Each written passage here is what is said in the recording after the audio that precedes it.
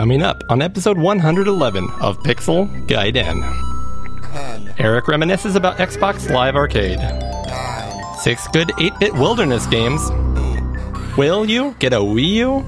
7, We accidentally fall into a little potty humor. Eric beats a hard game. We discuss some systems we need to dust off. 4, Cody enjoys a new drinking vessel. 3, Tim is nose deep in some Zelda. And Eric makes Cody use the bleep button. 1. Another visitor. Stay a while. Stay forever. Welcome to Pixel Gaiden! Featuring Cody, Eric, and Tim Drew. Now, here are your hosts, Eric Nelson and Cody Hoffman. Hello and welcome to Pixel Gaiden, your number one place for everything retro video game and retro-inspired video game. My name is Cody Hoffman. I'm Eric Nelson. It's the end of July. It is the end of July, and Eric, I forgot to mention to you, happy 4th of July, happy Independence Day, my friend. Thank you. It was very liberating. I very much celebrate freedom. I do as well, and to all of our British listeners, I want to say, we won, you lost, you brought over the tea and said, hey, we're going to tax this stuff, and we're like, nah, we're going to throw it into the Atlantic, because that's how we do, because we're American. That's right. We just tossed it. Also, I want to thank all of our UK listeners for listening. We really appreciate your patronage, and you're really good people. So, in fact, it's funny because I actually legitimately, at least online, get more happy Independence Days from our friends from in the UK than I do from people in the United States. So, yeah. And we couldn't even tell you like what they celebrate over there. So again, we're stupid Americans. I get it. They have Boxing Day, which is like a day where they punch each other in the face or something. I don't know. Is that does UK celebrate Boxing Day? Yeah. I thought it was Canada. Maybe I'm No, the UK's got it too. I mean, Canada probably does it because they've got like their royalty on their coinage. Yeah.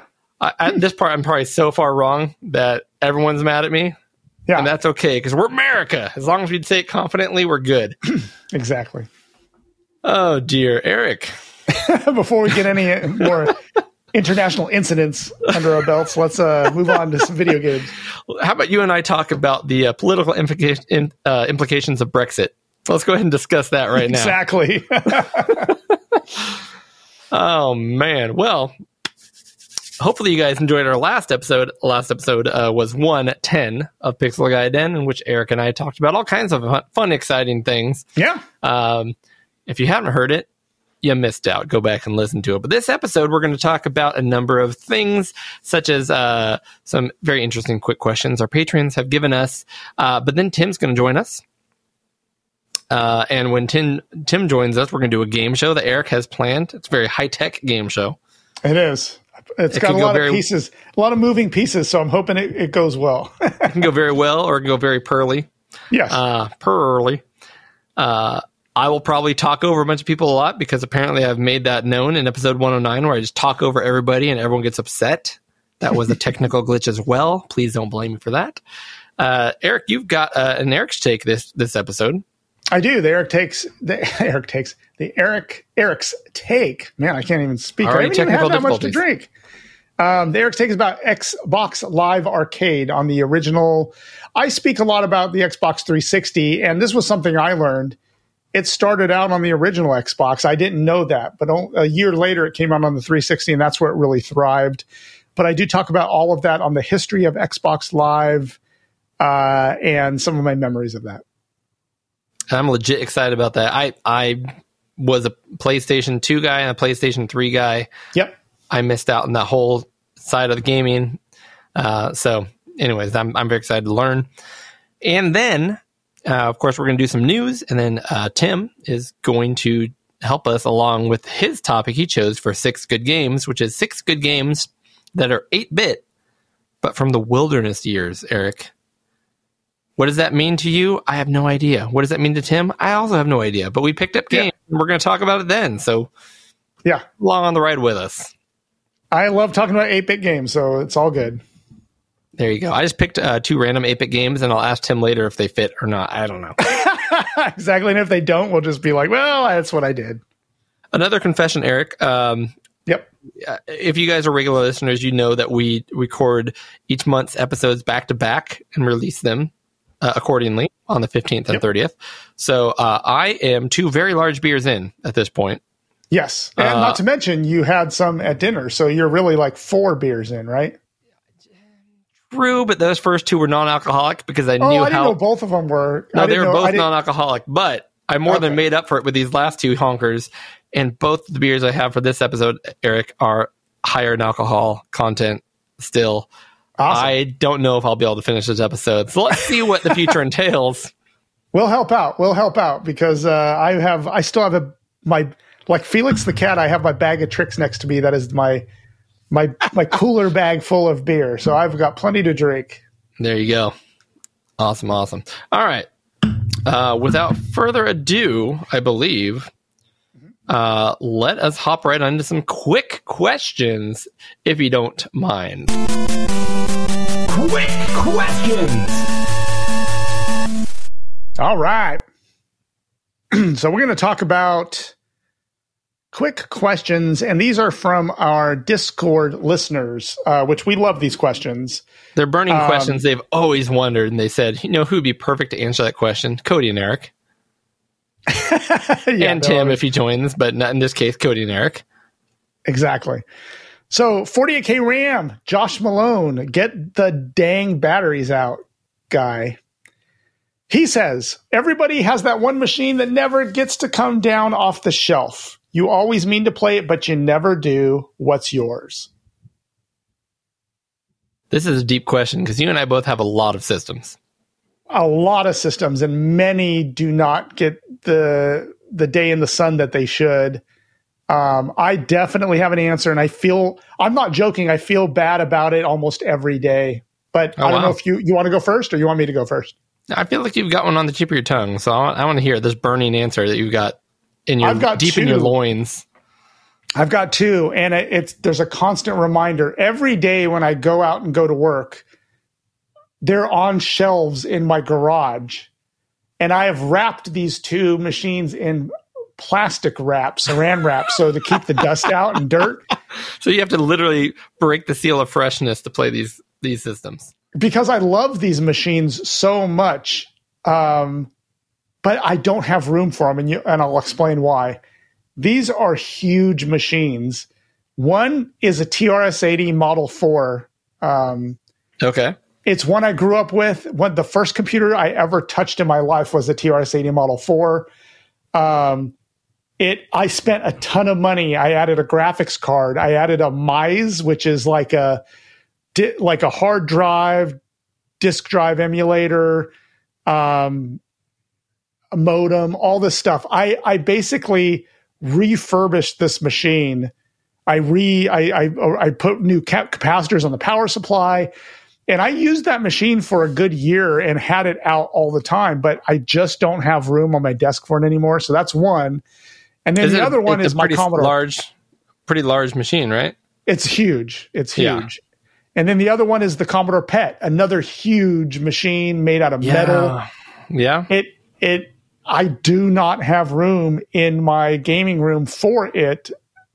So it goes out on it's wrapped in saran wrap and put out in the garage. So, man, I love both of those machines. I love them. I love using them.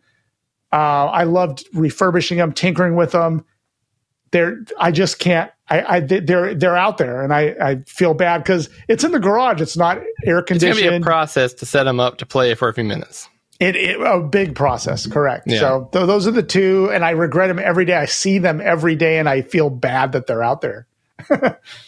Yeah, so anyway, yeah. I'm sure you'd feel better if you knew they just would keep working. Yeah. I think that's part of it, too, because if they are left unused, you're like, is something in there, is there a capacitor and they're getting fat and about ready to blow up? I don't know. I worry the heat's getting to them, Yep.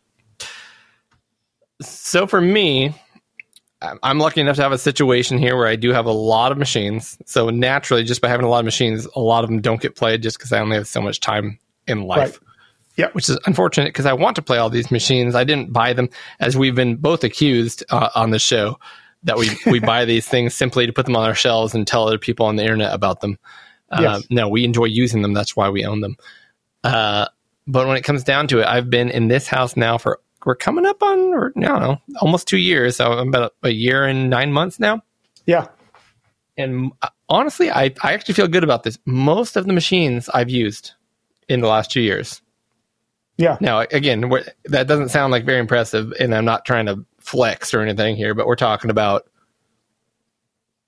trying to do some quick math, 50, 60 machines? Yeah. I mean, that's a lot. That's about how much I have. Yeah. Yeah, you're right there too. So the one I'm going to also going to categorize this too as machines that are working, because I have machines that I've bought to fix up projects, whatever. And the fact that I haven't gotten around to those is one thing. The fact that I have a working machine that I'm not using is probably more to the heart of this question. So in theory, I've never even plugged this machine in to this day. And in large part, it's because it's RF only. But I need to do it. I've been telling myself I'm going to do it forever. I've never done it. It is the ZX81 I have above me. Yeah. And it's funny because when Josh asked this question, a lot of people responded with the ZX80 or the ZX81, which is a very archaic computer. It's very rudimentary, yeah. And I'm very interested in it. I own it. It's in a box. I need to try it. How come I have not tried it yet? I have no flipping idea. I just haven't made the time, even though every time I see it, I go, why haven't I done that yet? I want to poke around on the flat membrane keys that I can only guess you have to push really hard to make them register. It's got the expansion port in the back that apparently I've heard if you like sneeze on the thing, it shakes it enough that it disconnects it and then will restart the whole machine. Yeah. It's all kinds of quirks, but I want to experience it. Haven't done it yet. As far as machines that I've tried and I know work, we kind of just talked about it last episode. I have not used the 7800 in a very long time. If you don't have the real carts on that, I mean, I do though. I have a lot of carts. Okay. Yeah, and now, if you remind me, that machine though is RF only, unless you did a composite mod, right? I did a composite mod from The Future Was 8-Bit. Yeah, and I think I did mine too. But I just haven't got together. But I know that new cart, if you haven't heard yet, everybody listen to the last episode in news. We talked about the new 7800 cart that came out, has all kinds of features, gives you audio out, actually using the Genesis 2 cables, a really good audio and video out, and allows you to do SD card games and stuff. It's spicy, $160, but it's going to be amazing. So I'm excited to try that. I really want to try a lot of the homebrew 7800 games that have been coming out. That's true. Yeah. So, yeah. There we go. So, yeah. Yep. That's okay. Yeah. I mean, I agree with you 100%. 7800 is a good pick. All right. The last quick question is from Mitsuyama, and this could be the most important question of the year. It could also be the most controversial question of the year. True. I often hear comments along the lines of, this game is perfect for playing on the toilet. I find the thought of playing games on the loo disgusting. Do any of you play games on the John? So he asks one question. The question is, do you play games on the John? There's two other items in there that I think are questions, even though they're not posed as such, which is, do you agree with games being perfect for playing on the toilet? And do you find the thought of playing games on the toilet disgusting? Yeah. My answers are thus. I'll answer number 2, then 3, then number 1. Answering number 2 first would be appropriate. Touche, my friend. Touche. Do I find the thought of playing games on the loo, on the toilet, disgusting? Yes. Do I play games on the toilet? Also, yes. Yeah. I don't choose to do it, is my answer. I end up doing it. I'm not going to go into details. I'm not here to be gross. Yeah. But yes, I find time there and I will end up doing certain things. I don't actively go out and find a system like, I'm going to play this while I'm on the toilet. It's typically a cell phone, or maybe I've been playing a handheld game and I hear Mother Nature saying, yoo-hoo, and I go, you know what? if this takes 20 minutes, I know what I can do rather than stare at the wall. Yeah. So, and then let's not even get into the fact that it takes 20 minutes because I understand it doesn't have to, blah, blah, blah. I don't want to get into that. People are different. We're built different, Eric. God made us in different ways. All right. Yeah. Question number 1, which is not a question, but I think it is. Have you ever thought of a game? This is how I'm going to ask the question. Have you ever thought of a game as this game would be perfect for playing on the toilet? And the answer is no. I've never thought of a game that way. I simply hear Mother Nature and say, oh, shoot. Not oh, shoot, but what am I going to do for 20 minutes rather than stare at the wall? I'll grab the handheld that's right next to my bed. Let's do this. Yeah. That's my answer. I'm out. Mic drop. And Perfect. You? I want to compliment you on your honesty. So are you going to lie now, Eric? Is that what you're getting at? No. I mean, it takes some courage to come up with the honest answer. And so in that vein, I'm going to answer this completely honestly. Okay. Yes, that's fine. Most people, I do not take gaming handheld consoles into the toilet. I never have, probably never will. The thing I do take in the toilet is my phone. I do that. Okay. Do that. Well, there's another good pun for you. Yeah, exactly. I do take that, and that in and of itself is disgusting. But I do it, and I also agree with that too. Yeah. Yep, and I do sanitize it though. I keep these alcoholic wipes, and I clean my phone quite often throughout the day. That's the secret to my success of not getting sick very often. But another thing, I do not play games on my cell phone. I've said that many times. I don't play games on my cell phone. I just don't do it. So I take my phone in the bathroom and I do other things on it, but I do not play games. Now, what I do on it is something I get a kick out of. Yeah, what do exactly. I like to respond to my work emails on the toilet because I get a kick out of billing clients while I'm taking a Oops. I should write that one down. I gotta write that down. I just said last episode I shouldn't curse. And what did I do? You did. I could have easily said you crap. said don't do it, and you're like, no, I got to do it. I could have easily said something else. I'm sorry, Cody. I know that makes more work for you. Oh, so much more work. Sorry about that. The real question, Eric. That is what I... Yeah. What'd you say? The real question, though, is what does Tim think about that? Tim? Is Tim coming on? According to my computer, it shows he's on right now. So I just figured he's over there trying not to laugh hysterically while he's trying to remain quiet and surprised that we're not on here yet. But yeah. So anyway, I hope I did Mitsuyama justice there. I bared my soul. I answered it honestly. Hopefully, none of my clients are listening because I do bill them while I'm in code brown. That's better. I'll just replace what you said last time with that one. Exactly. Thank you. I appreciate it. I'm sorry about that. I know that makes extra work for you, so I do try not to do it. It also brings the funny, Eric. And know who else brings the funny? Our show sponsor, RetroRewind.ca. Do you like how I try to move on here? Yeah. Retro Rewind CA is the place to go if you are looking for anything for your Commodore computers, or, as we will talk about this time, your Tandy color computer. Accessories, needs, wants, everything. Eric and I have used this service for multiple products. They look great. They come in amazing packaging, amazing labeling.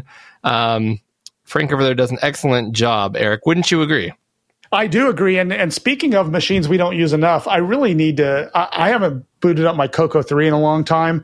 And that is one thing that if you have a color computer or a Coco, you have to buy the Coco SDC from Frank at Retro Rewind. It is a must-have peripheral for that machine because you can basically put on an SD card any game or utility or whatever you want to do. You slap it on there, you put this cartridge in, and you're good to go. He sells all sorts of stuff. If you need to recap your Coco, which I advise you do sooner than later, he will sell you a bag of capacitors if you're handy and can do that sort of thing. But if you can't, that's okay. We're not here to judge.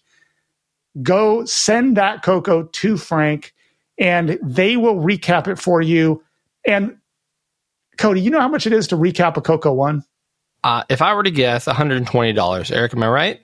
You are wrong. Okay, how about At full price. A full price? Okay, let me go 80. $80? It is not $80. $80 Canadian. Well, maybe. I don't know what the conversion rate is. I'm useless at stuff like that. But it is $40, which is already a ridiculously low price for recapping.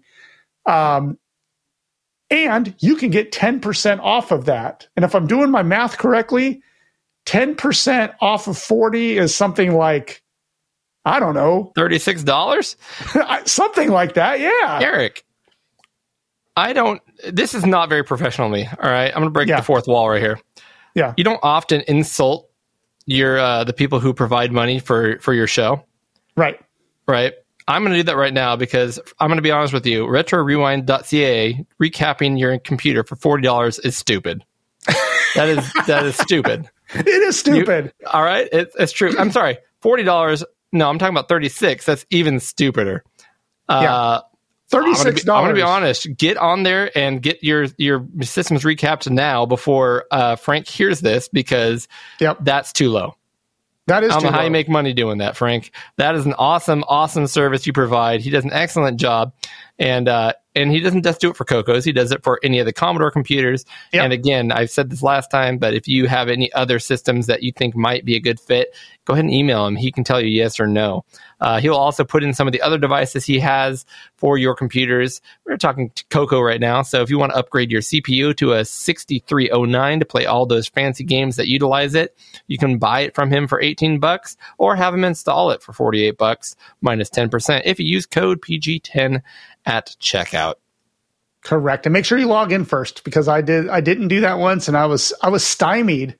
Ooh, and then I had to figure it out and I did figure it out, but now I'm trying to save people time. Log in first, then put PG10 in, then get 10% off of already super low prices. Stupid prices, as we've said. Stupid prices at RetroRewind.ca.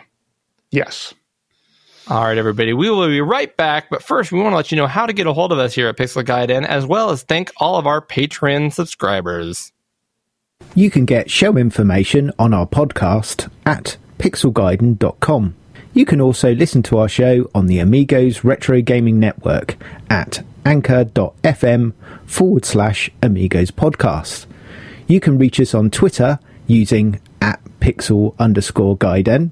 You can reach Eric at the project. That's at DUHPROJECT. And you can reach Cody at Oddball, which is at ODDBA1149. You can also reach me, that's Tim, at Sanxion, and that's at SANXION. Please review us on iTunes or Apple Podcasts or any of the other podcatchers that you use. It really helps us out. You can email us on podcast@pixelgaiden.com. And we'd love any feedback. And also, please let us know if we've done anything wrong, and we'll mention it on the next show. We also have a Patreon account set up, so if you wish to support the show financially, you can do so at patreon.com/pixelgaiden.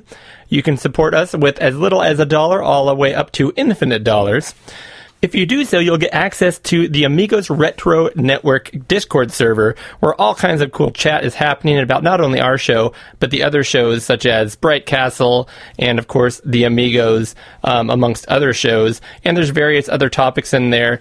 Everything from for sale to music to high score contests, things like that.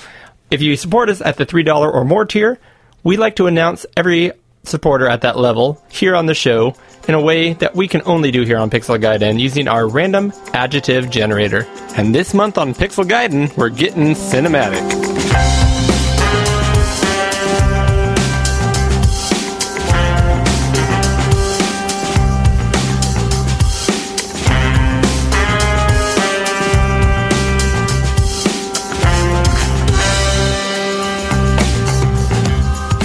Clumsy Matthew Ackerman and the healthy Josh Malone.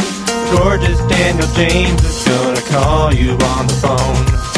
Silly Ted Mark, zany Eric Sandgren, Shiny Maciej Sosnowski is gonna let you in.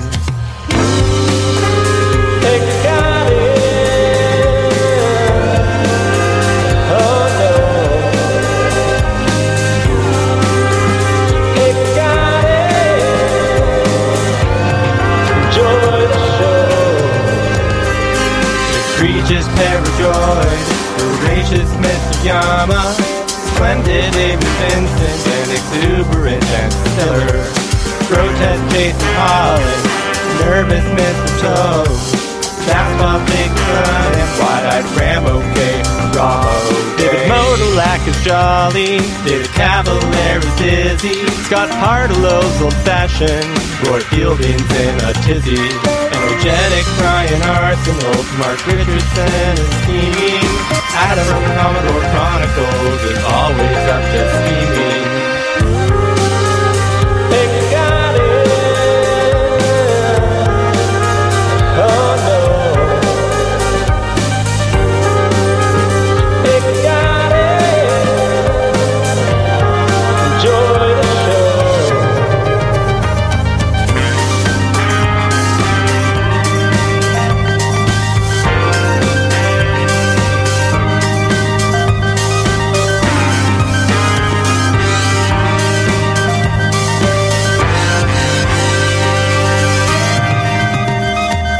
Puzzled Henrik Lowell.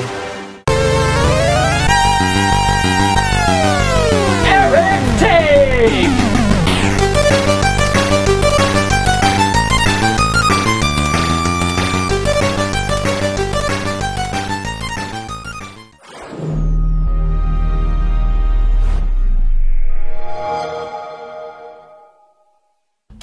This month on Eric's Take, I wanted to cover Xbox Live Arcade, or XBLA, as it's often called.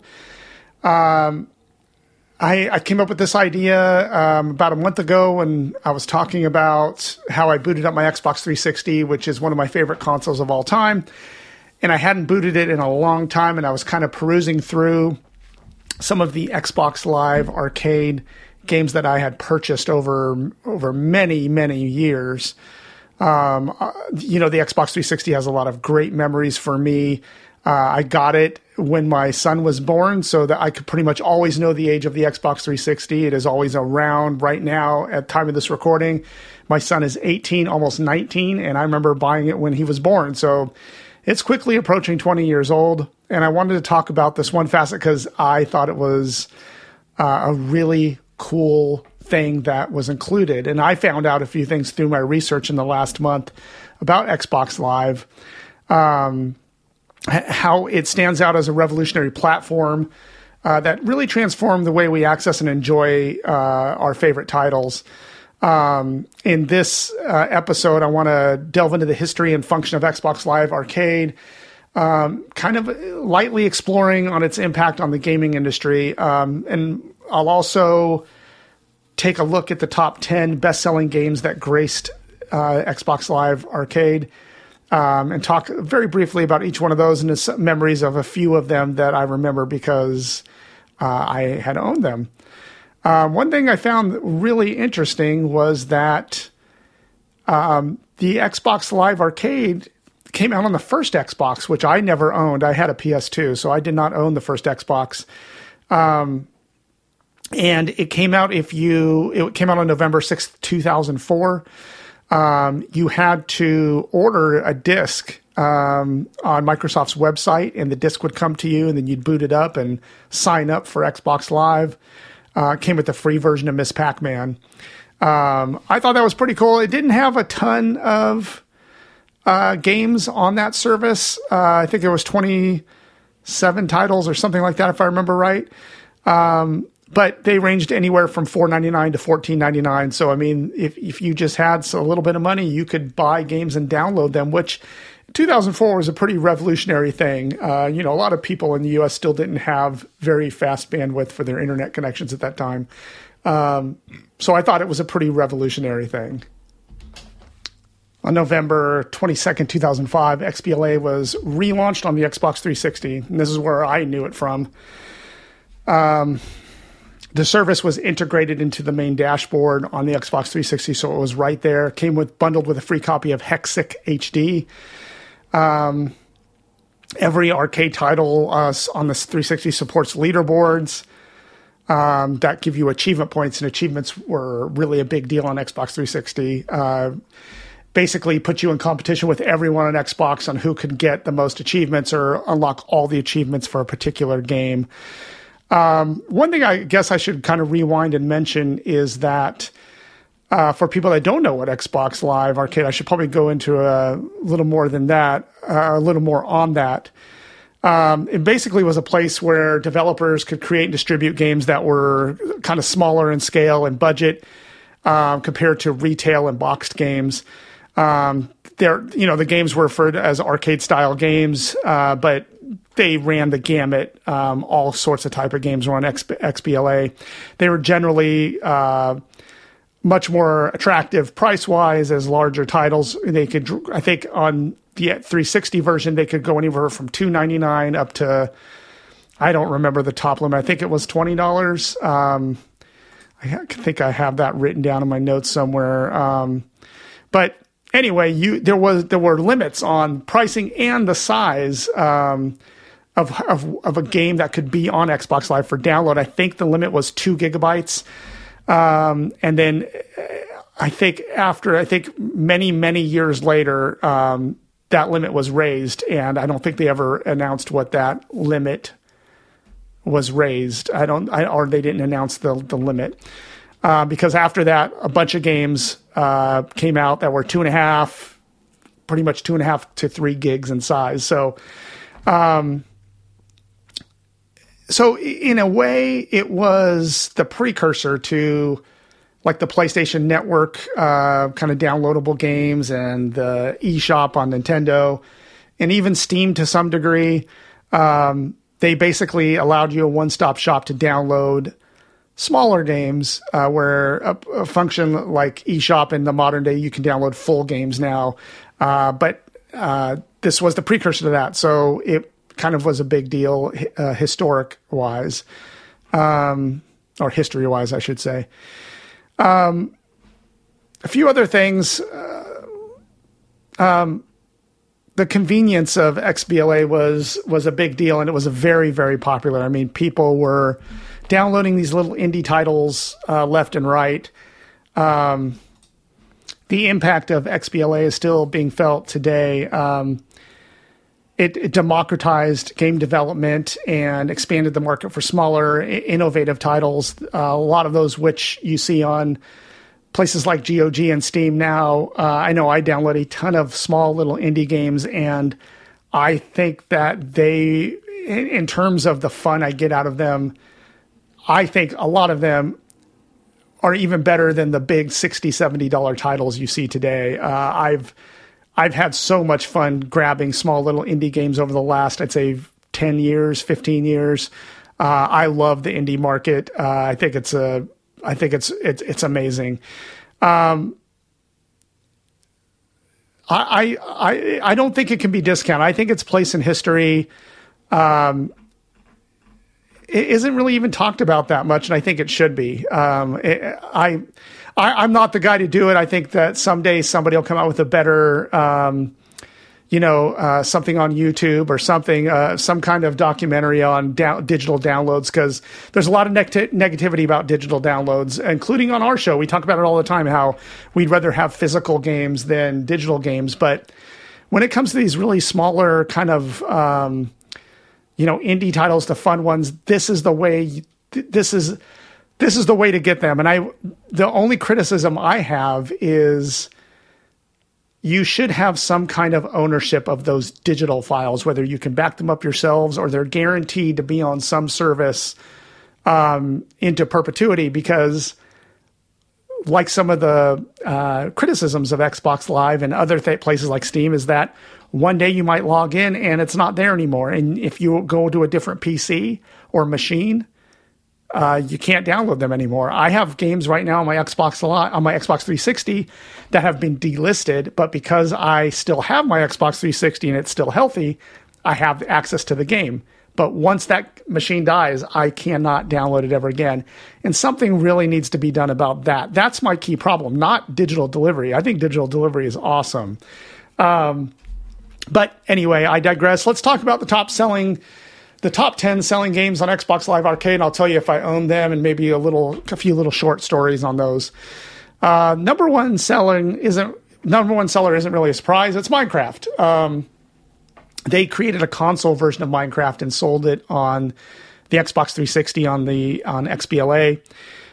We did get that. We got that early on, and my son and daughter both played it. At first, I didn't think it would be really popular in my house because we had versions on our PC that you'd use keyboard and mouse, and that was the natural way to play Minecraft.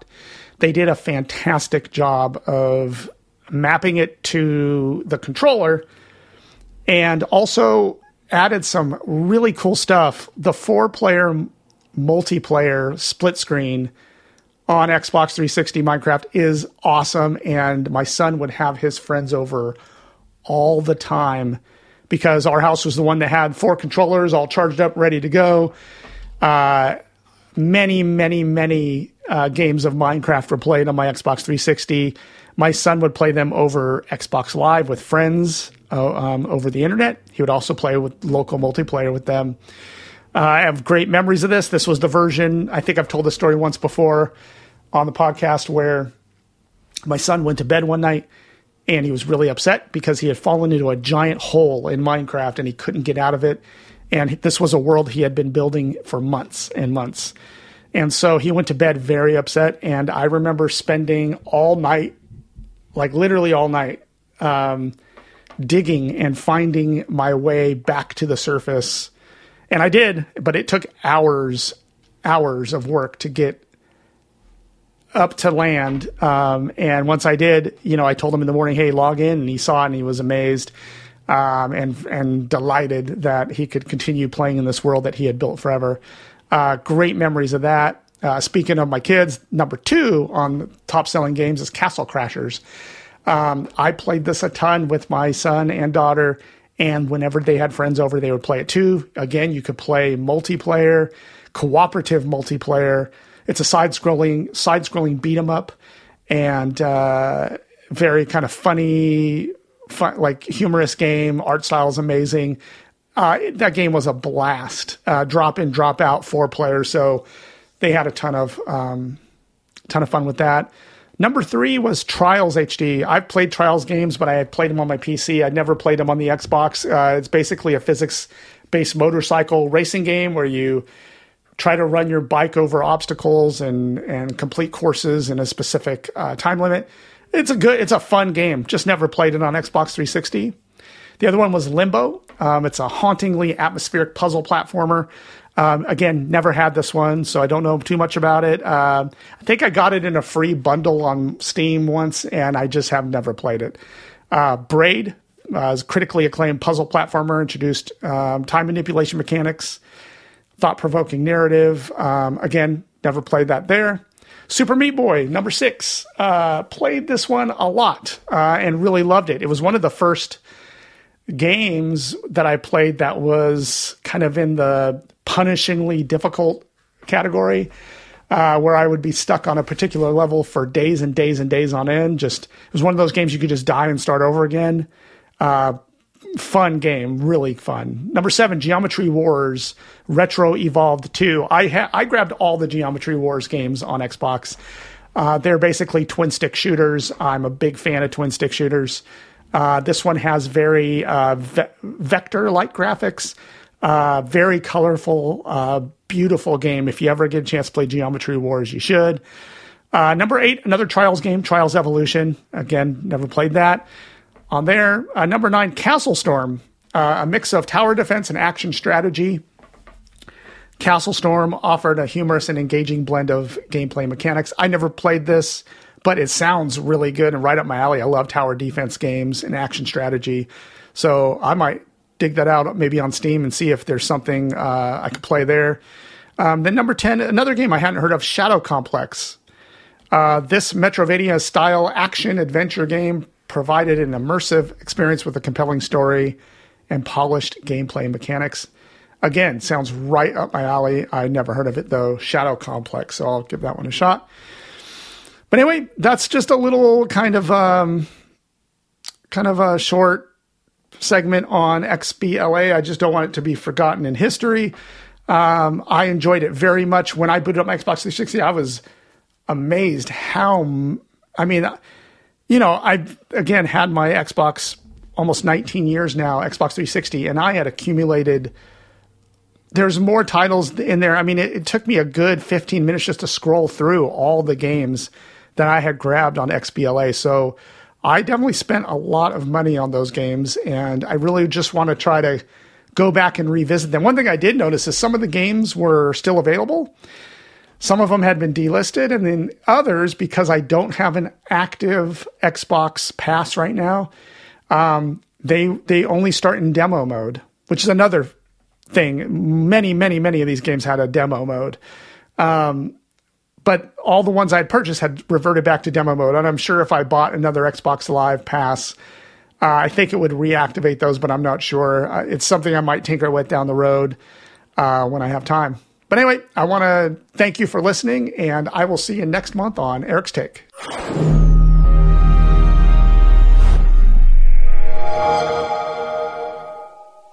All right, and we are back with a certain someone.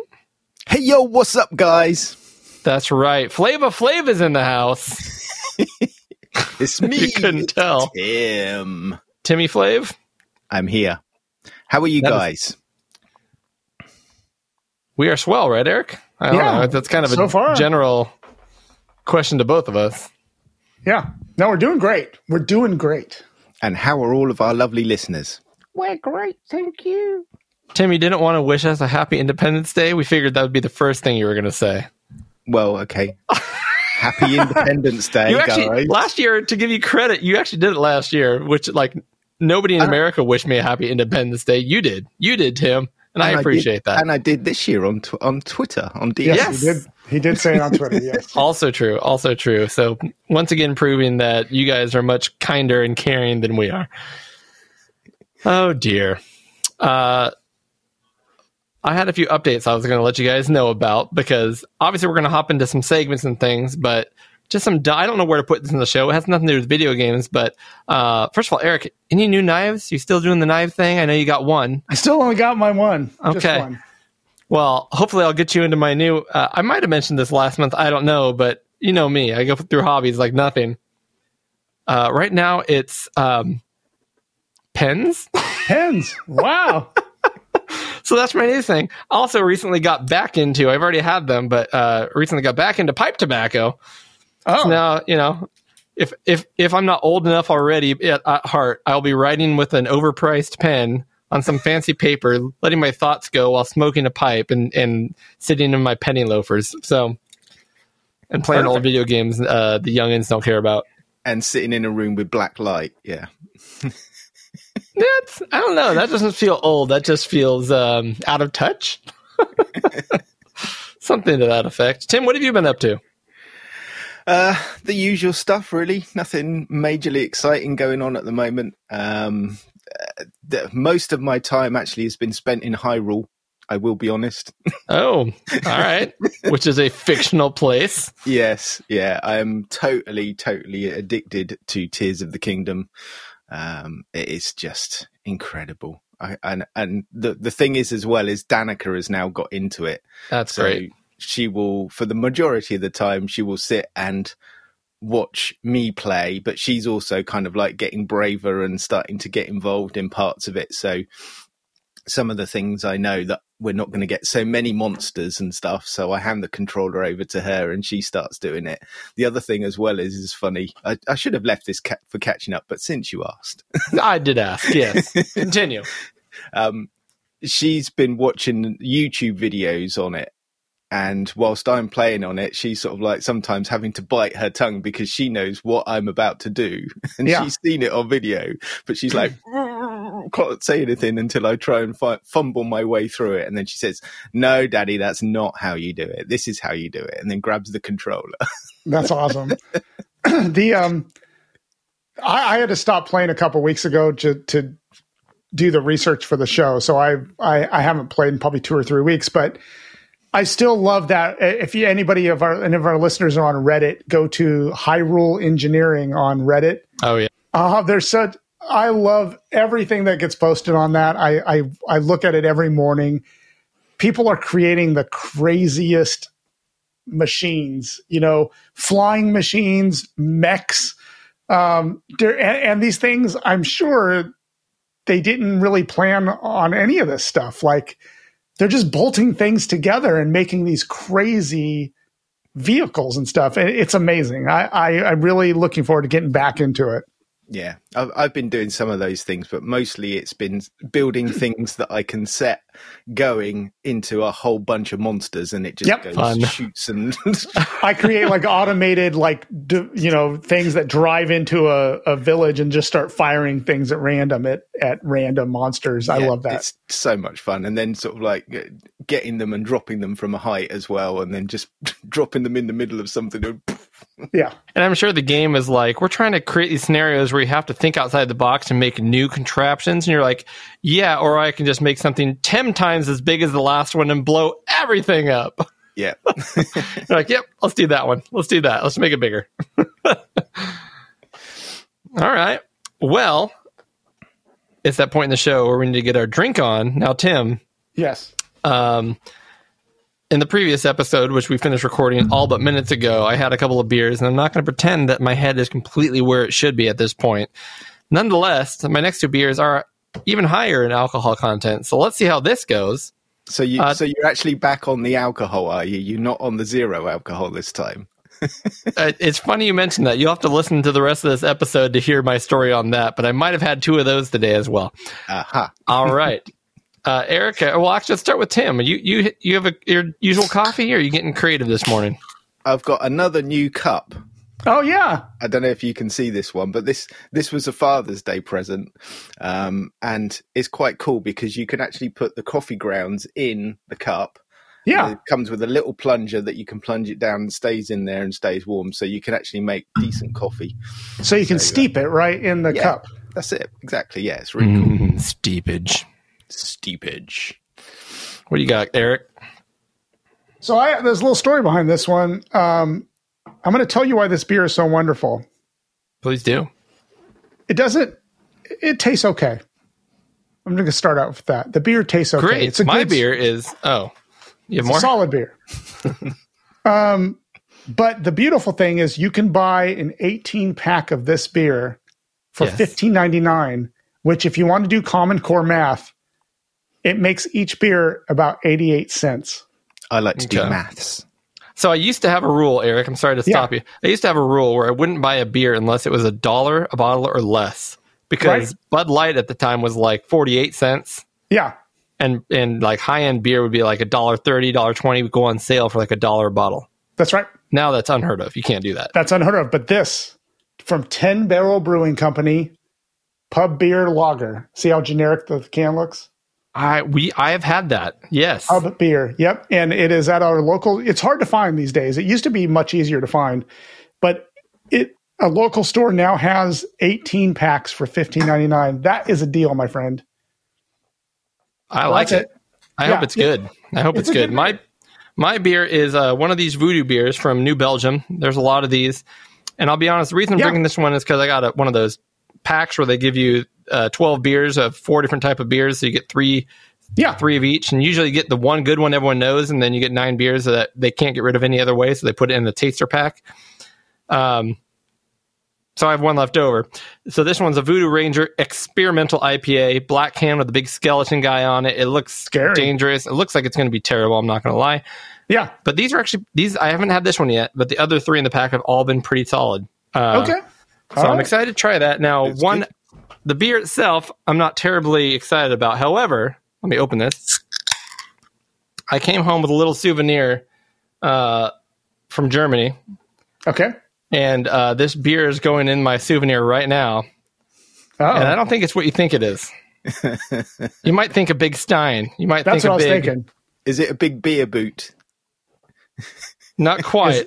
Let me take a sip of this bad boy. Oh, yeah. Cheers. It's a horn. How are you going to put that on a coaster? It has a stand, my friend. It has a, Oh my a wrought goodness, iron look metal at that. stand. That's insane. So I'm a Viking today. I'm drinking from the teat of the cow, the bullhorn here. Yeah, last episode I did drink from a little Munich Yeah, little spot spot. in Munich thing here, Yeah. but no, I wanted to wait for Tim to experience the horn together. So cheers, my friends. Cheers. Cheers. Guys. He loves his new soundy woundies. Taste of bovine. There's a reason for that. Here, I feel like I need to lower the camera so you guys can get more of the effect Exactly. here. Enjoy this with me. Look at that. Quite pointy. Yeah. I almost feel like I should be able I'm to. avoiding the obvious. Does my drink make you horny? Oh, I probably should have washed the thing out first. I don't know where this has been. Yeah. Just set it down here. All right. So Tim, your Okay. coffee's nothing new, right? correct. It is Lavazza. Standard Lavazza. Eric, explain your beer and out of 127 years of service, how many are you giving Yeah. that bad boy? Out of 120 years of service, which, by the way, Tim, one of my favorite breweries in San Francisco. Tim Remember knows it now. Yeah, because you had some when we went to that sourdough place in San Francisco. We had Anchor Steam beer. Anchor, yeah. I was going to say, was it Blue Anchor? But no, Anchor Steam, yeah. Anchor Steam out That of was good. They've been in San Francisco 127 years. They have filed for bankruptcy. They are out of business. They've given 60 days. So on the first episode, I drank one. I poured one out for my homie. So we're going to do 127 years of service for Anchor Steam. This one, I'm going to give this one. I actually really like this one. I'm going to give it a 89. 89. I mean, it's not worthy of drinking out of a horn, but it's pretty good. It's out of a Doug mug. It's my Doug mug. So I don't know Doug. how much of the flavor from this Voodoo Ranger experimental IPA I'm getting from the can or from the cow's horn. Yeah. Try. Have you got any left in the can? I don't. Oh. Sorry if I'm ruining the process for you. So every other beer I've had from this has been pretty good. This one, the experimental IPA, I saved for last because I was the least excited about it. It sounds like a standard IPA. Yeah. It tastes like an IPA. It's just kind of hoppy, kind of sickly, syrupy, hoppy. Yeah. So, 6.6% alcohol by volume. It'll do the trick if that's what I was looking for. But out of 127, I'll give it 3. I'm not that mean. I'll give it a 52. 52. Go for 52 out of 127. Whoa. That's scraping the barrel. Or the horn. The horn. Scraping the horn, man. Oh man, there's kind of a fibrous flavor. That'll Kind be of the a horn flavor. and texture. Things you didn't expect to see when I woke up this morning. Cody drinking out of a horn. Out of a giant horn. Oh man, we need to start doing a video version of this podcast, I think. We do. We've been man. asked many times by many listeners to do video versions. I think that should come someday. One of these days. All right. So, Eric, I think you have a game show for us. I do. Let's start the game show. Yay. Well, you know how we officially start it. You tell us the name of the game show really loud. Then there's a big bomb, and then we have music underneath. The name Let's of do this that. show is the $10 Pyramid. Wow, though. Yeah. $10 pyramid. This is old school. So there's a twist to this game, right? I need to pull one of these out.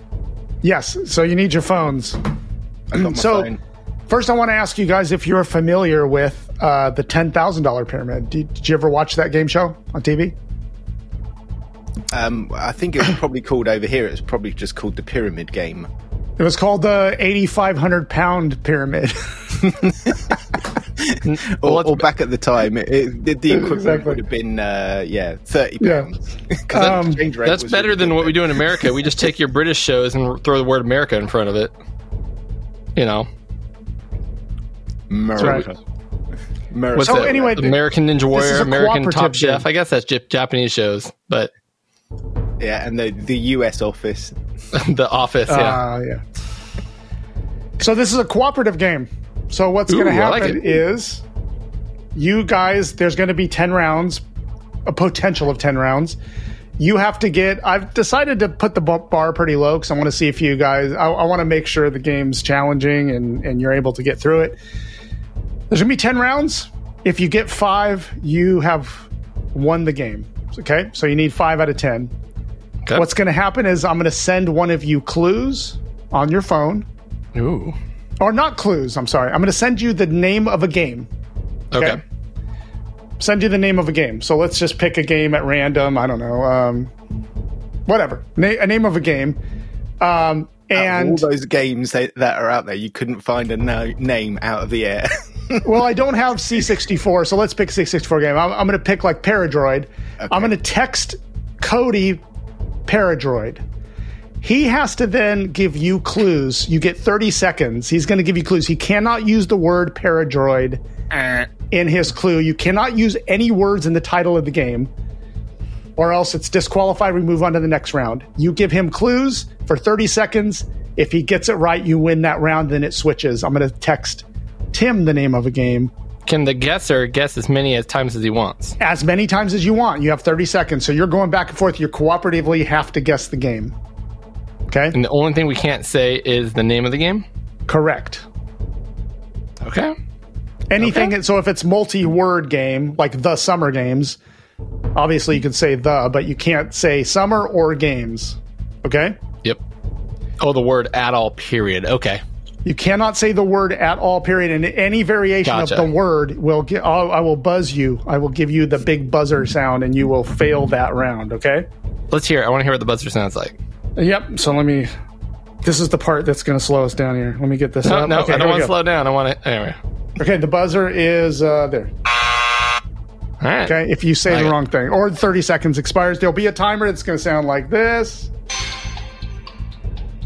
But I won't have it up in the mic, so it won't distract you. You get 30 seconds to do that. Now, here's the thing. As you guys know, I'm a very jealous man, right? Sure. For I'm a the very sake of this jealous game, man. we'll say yes. So how I'm going to pick the game is using this. Oh, he's got a wheel. Nice. Which I stole directly from ARG Presents. Yeah, you did. God. Even wheel. sounds the same. Yep. So the wheel, as I put a bunch of consoles on here, so we will spin to figure out what console we're doing for the game. I'm guys very are excited amazing. about this wheel. I love you guys so much. So here's the wheel with the games, and there's a bunch of consoles on here covering all sorts of types of games. So if you guys are ready to go, I'm ready. I'm ready to go. Okay, so let's have Cody go first because I have your text thing up right here. Well, let's begin. I'm going to spin the wheel. Let's see. I'm going to spin the wheel and make the deal. That's trademarked. I have to pay Aaron and In pay those guys. Wampum. He only accepts Wampum. that's right. I'm gonna have to pay them a nickel. Okay, here we go. You guys ready? Yeah. Let's Yes. begin the game. Spin it. Spin it to win it. Oh, That no. is N64. Nintendo 64. All right. Tim All right, knows all so I'm these. gonna- Guesses. All of I have a my list of guesses games I will picked. have added fog. Now, these games, I wanted to tell you guys, the games that I picked are the top 5 selling games for every console. So as we go through these are the most popular games. I didn't want to pick oddball, weird games. So I'm trying to You're make giving this us as too easy much, as but possible. let's see. Let's see. Yep. Okay. So I'm going to send you, and I'm going to pick them at random. I'm not going to go 1 through 5 here. So I'm going to send enough. this, and I'm going to send this to Cody. So here As soon comes as I the get it, I'll game. tell you. Let me know when you In get fact, it. you should hear it because my sound is on. Okay. If you haven't noticed in the rest of the show. Oh, no, I turned it off. Gold. I got it. Gosh, Did you darn get it. Eric, send me another one. I don't know why my mind just decided to say it. We just screwed that up already. That was a good one, too. Probably the only All one. right, all right. I Let's said do another go. one. I said go. Okay. No. All right.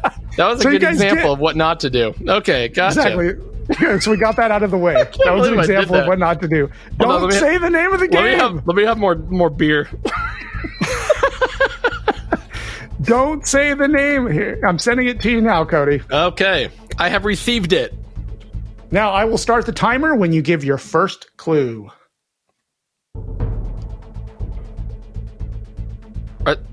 Okay. Are they one-word clues, or can I say how much can I say? You can say anything you at all, anything you Okay. want, but do Ready? not include any The word name of in the game. Ready? Racing.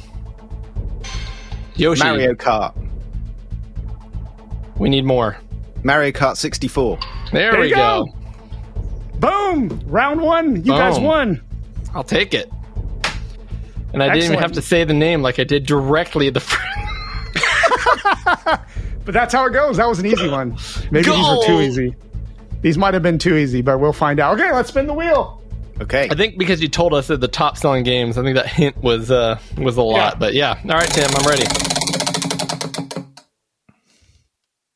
Sega Genesis or Mega Drive. Mega Drive Genesis. All right, here we go. So let me Start find listing that off game. the top 5 games right now. There we go. Here's the list. Yeah, let's begin that one. All right. Tim's on a different kind of deal here, so let me pull that app up.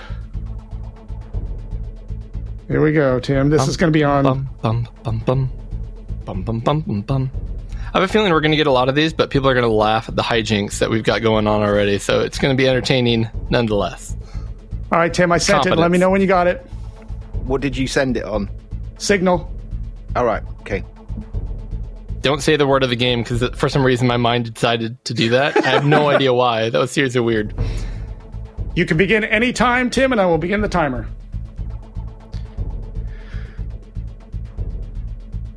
I feel like you should just start it. Okay, go.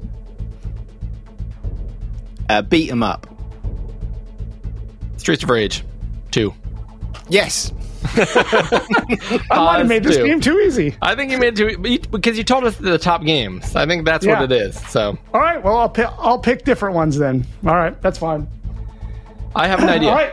I have an idea. Okay. Let's do exactly what we're doing. Sorry Yep. to change your game on you, but you can only give one word answer or one word hints, and then I have to guess afterwards. Okay. I've played a game very similar to this. Okay. So he we'll could do say, like- one word clues. One word clues. Yep. Okay, that's fine. All right, here we go.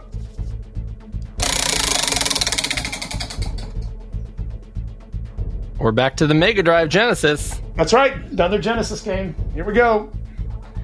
Oh, all right. Well, here we go. Let's try that one out. I feel like that was a hint. Oh, okay. Cody, here it comes. I'll let you know as soon as I get it. And I'll just say start.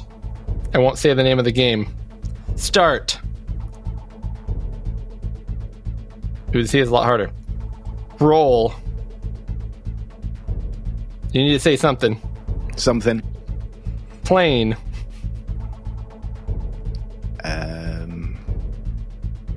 F-29. Japanese.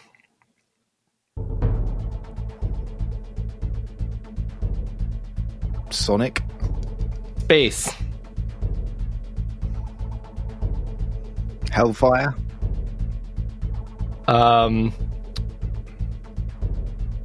Turn. Turn-based should be a word. That's one word. Turn-based.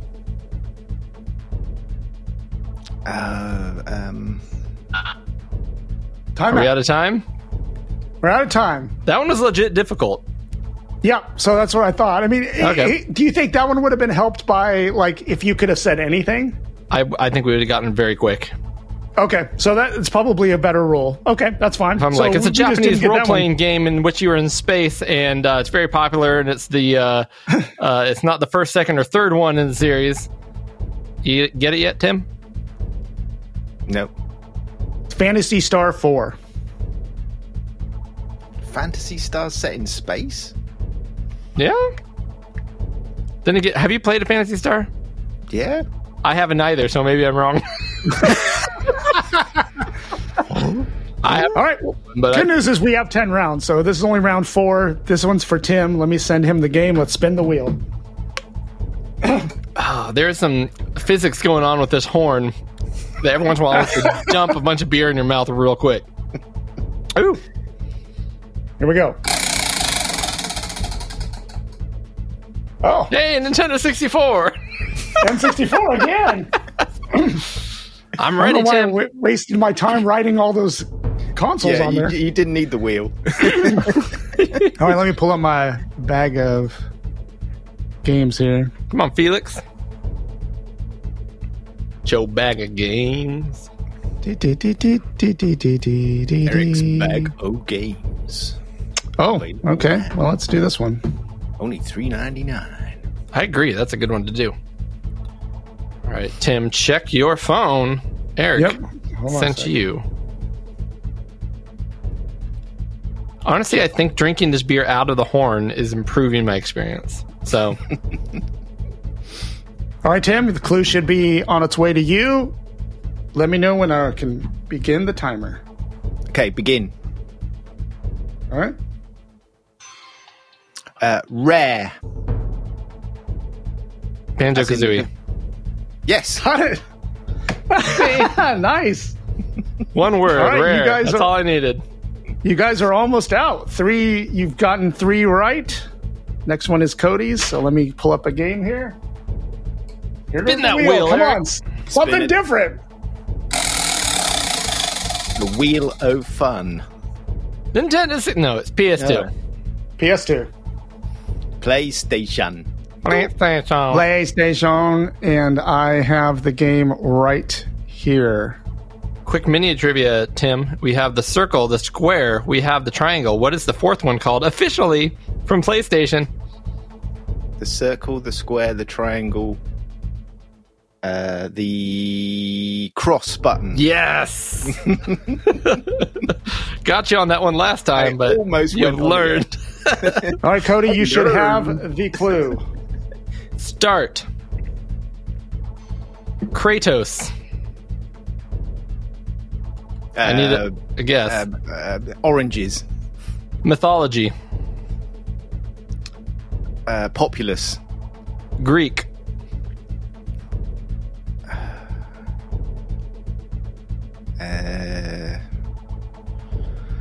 Salad. Violent.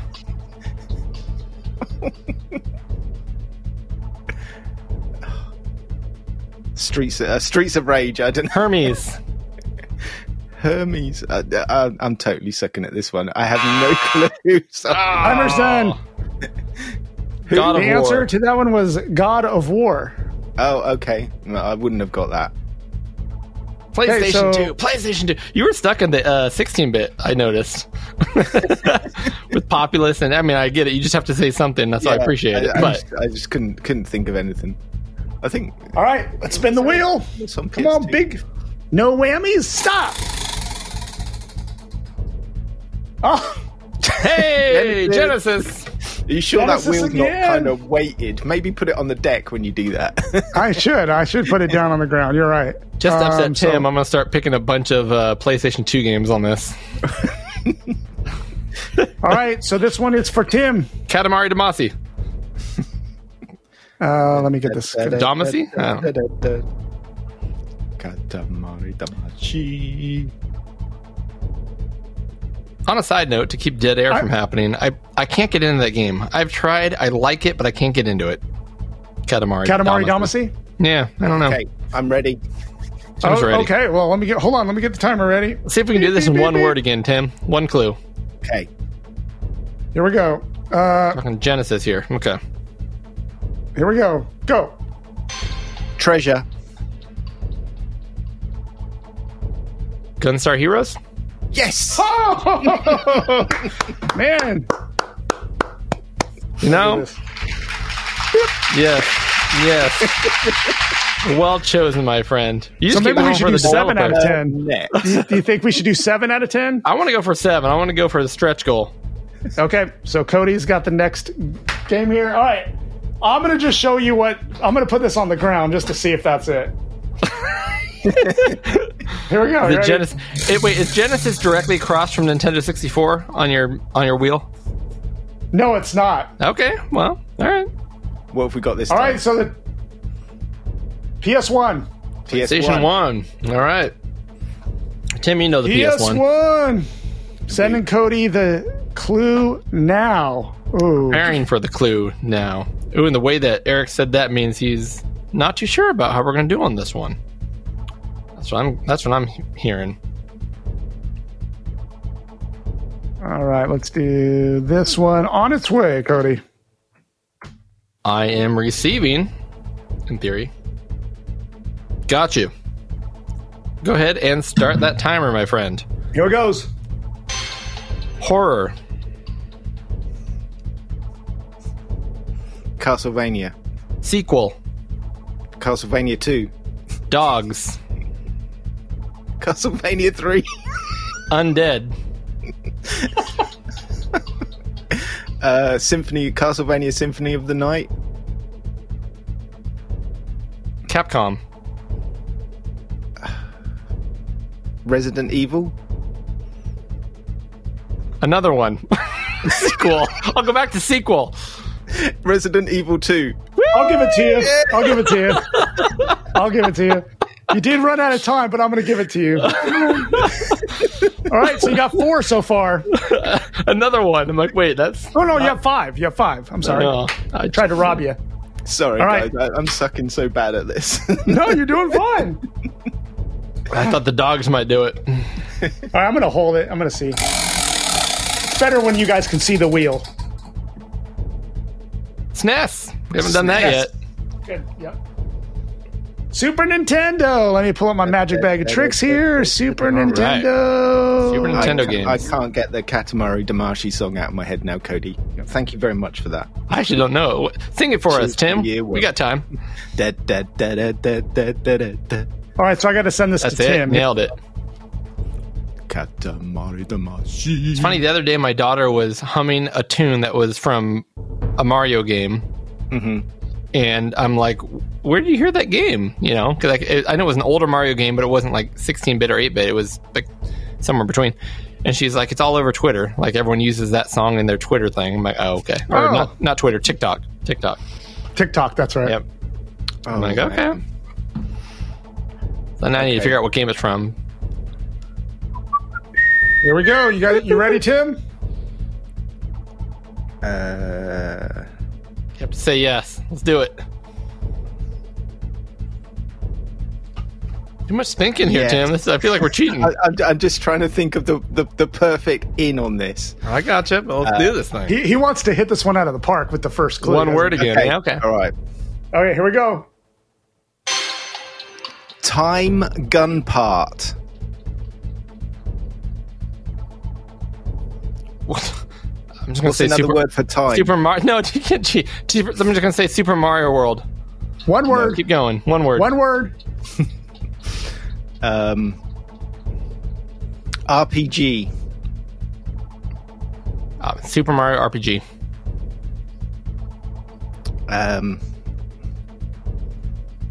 Give me another clue. I got it. Time RPG. Chrono Trigger. You're not using one word. You're not using the Gotta one use word one rule, word, though. Tim. Come on. That's fine. 1, 2, 3, 4, 5, 6. So you got 6 right. I feel like the last 2 we should get a half point for, which still means we have a chance. All right, Cody. So I'm going to send you the clue. Let's spin the wheel. So did you see the time gun part? It was still 2 words. I get it Tim. now, but it's 2 It words. was 2 words. Time gun part. 3 words. How many have we guessed on? N64. N64. How many have we guessed on? This is round 9. Round 9. And we have how many? How many did we get right? 10. So right now you have 1, 2, 3, 4, 5, 6 right. 6 out of 8 so far. Okay. Yep. Gotcha. All right. So we picked N64. Here we go. Yep. Send me a clue, my friend. Yep. I'm ready to knock it out of the park. I don't have applause ready. That's people. All I need is my hot dog and my beer. America right there. All right. Ready for the timer? Yep. Go. plumber. Mario 64. Extra. Super Mario 64. Yeah. Got it. Perfect. Perfect. Sorry, I So broke technically, our, you guys have won the game because that is 7 out of 10. But let's play the last round. Yeah, but this one's to cure cancer. This one's That's the exactly. next prize. Right now All we right, won. Next prize is cure cancer. No pressure. All right, Tim, I'm going to spin the wheel here. Here we go.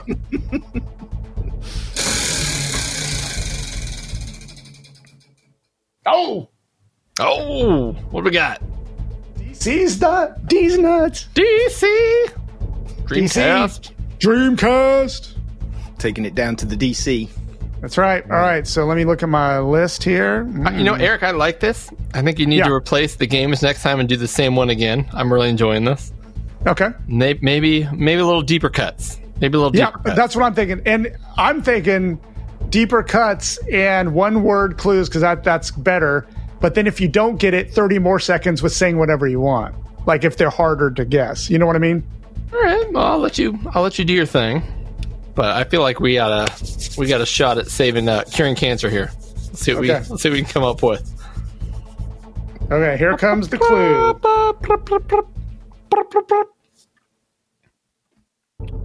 Tim looks like he's receiving said clue. Okay. All right, here goes the timers now. RPG. Skies of Arcadia. Japanese. Skies of Arcadia.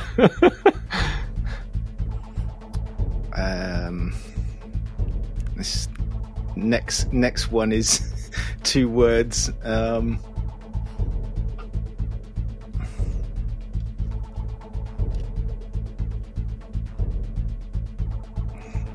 Very popular.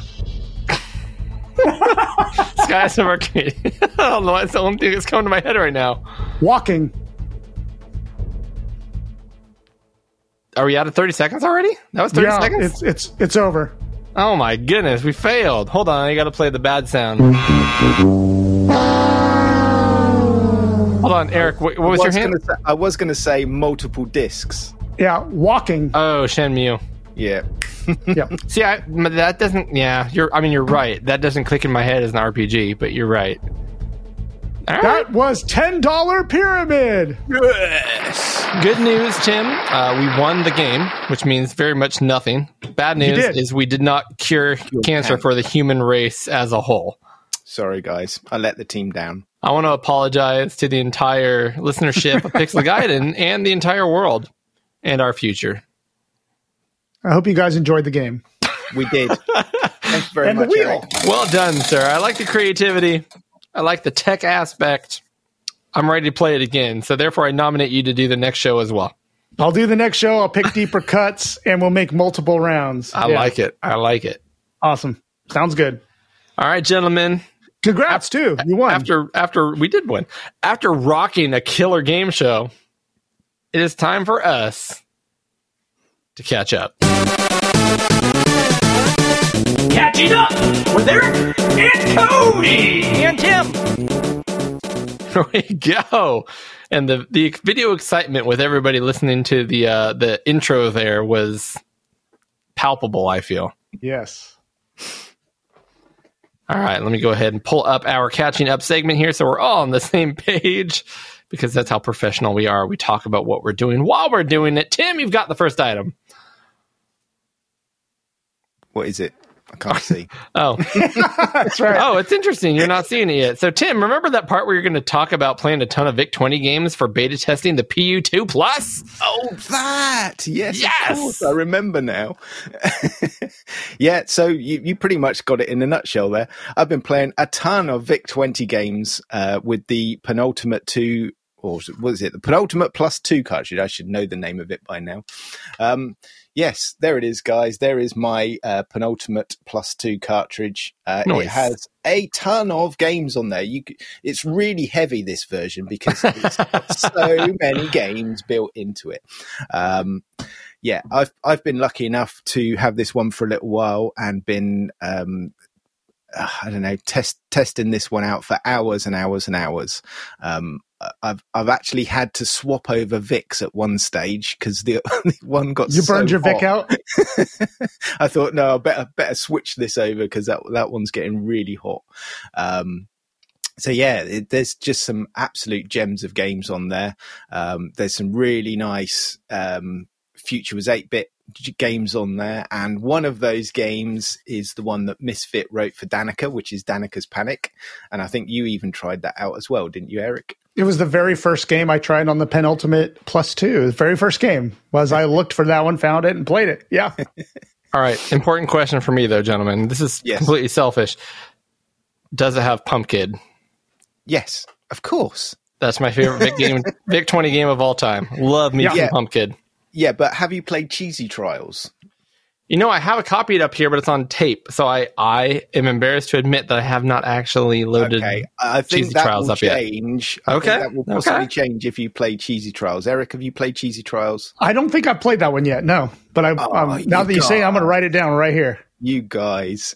Cheesy Gary Trials. came over and we were going through, because I had a big spreadsheet to update with all the games on it, basically, to put some notes and comments if the game worked, if it didn't, if it sucked, if it didn't, et cetera, et cetera. And we were just going through the list. And we came to Cheesy Trials, and about half an hour later, we were able to progress on to the next game, given that we were playing most games for around about 30 seconds to a minute or something like that. You know, it loads, it works. It's another Centipede game. It's another Snake game or something like that. But yeah, he just got totally hooked on Cheesy Trials. It's brilliant. All right. Got to give that one a shot. Did you try Pumpkid, though? I want to know what he thought about Pumpkid. Yeah. Played Pumpkid as well. Yeah. Only 15 minutes on Pumpkid? Yeah, well, I think it was about 10. But the other one was, I think it's another Misfit one. Well, actually, it's a Misfit one because Cheesy Trials is Huko. But another one that he played, which was a Misfit one, which was one that he did for the 50 games pack, which is just going to be coming out on the Commodore 64 as well, which is Misfit's Micro Farts, I think. Micro Farts, yep. Yeah. I saw that. Yeah, I saw him printing labels out for it. That's it, yeah. And I honestly, I didn't know what that was yet, but I kept seeing it. And I'm like, I can't imagine what kind of game that is. But that's a 50 game pack, huh? It's actually 51. Okay. Yeah.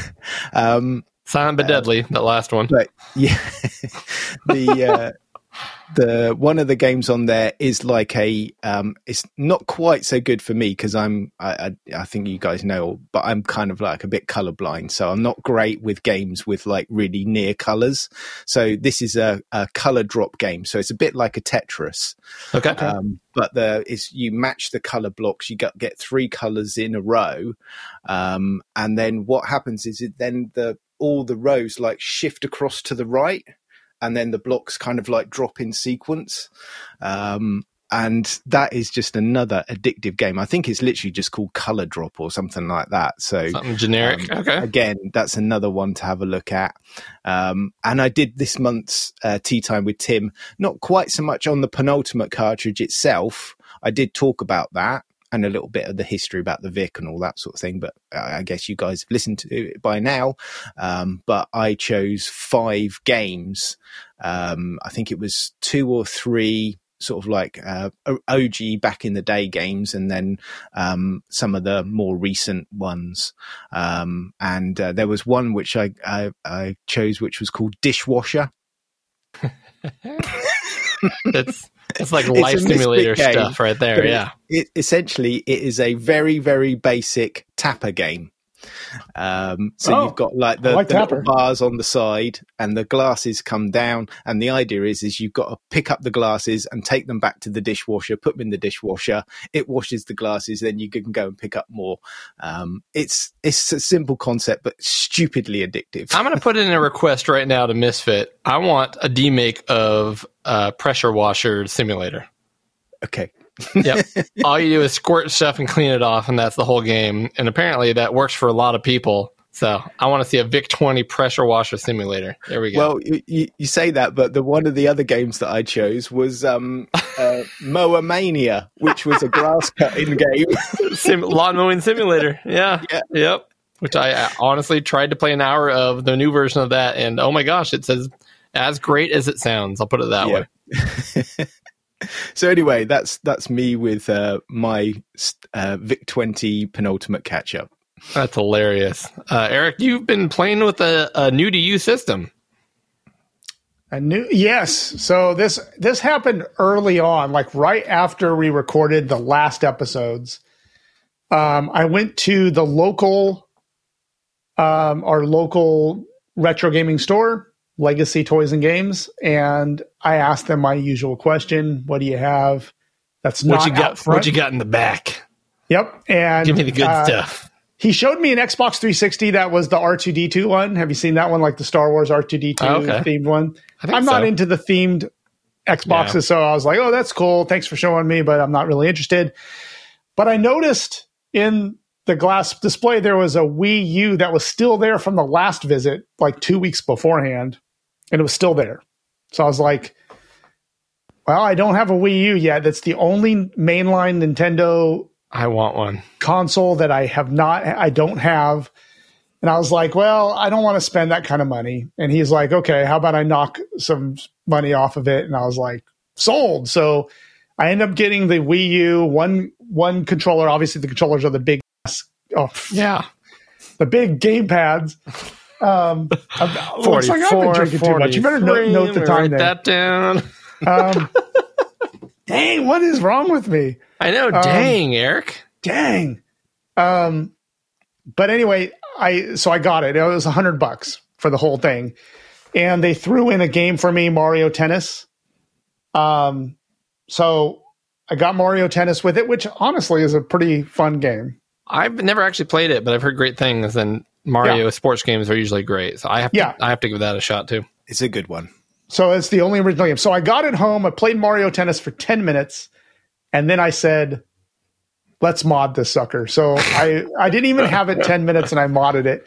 Now, the mod is really cool because it is a soft mod. It's fully reversible. You go. So does that make it a mod at all?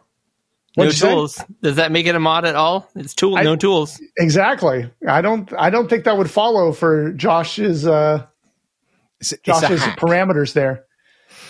So anyway, you open up the web browser on the Wii U and you go to this website. I forget what it's called exactly, but it's something.xyz. It goes to this website. You click a button and it mods your console. So there's nothing to this mod. It then opens up, and then from there you put these files on the SD card, and it is the homebrew channel for the Wii U. Then from there you can just do anything you want. You install the homebrew for the actual Wii, so basically, all said and done, I'll probably do a future Eric's take on this. One of the easiest consoles I've ever modded in my life. I mean, it took me 15 minutes to mod this thing completely up the wazoo.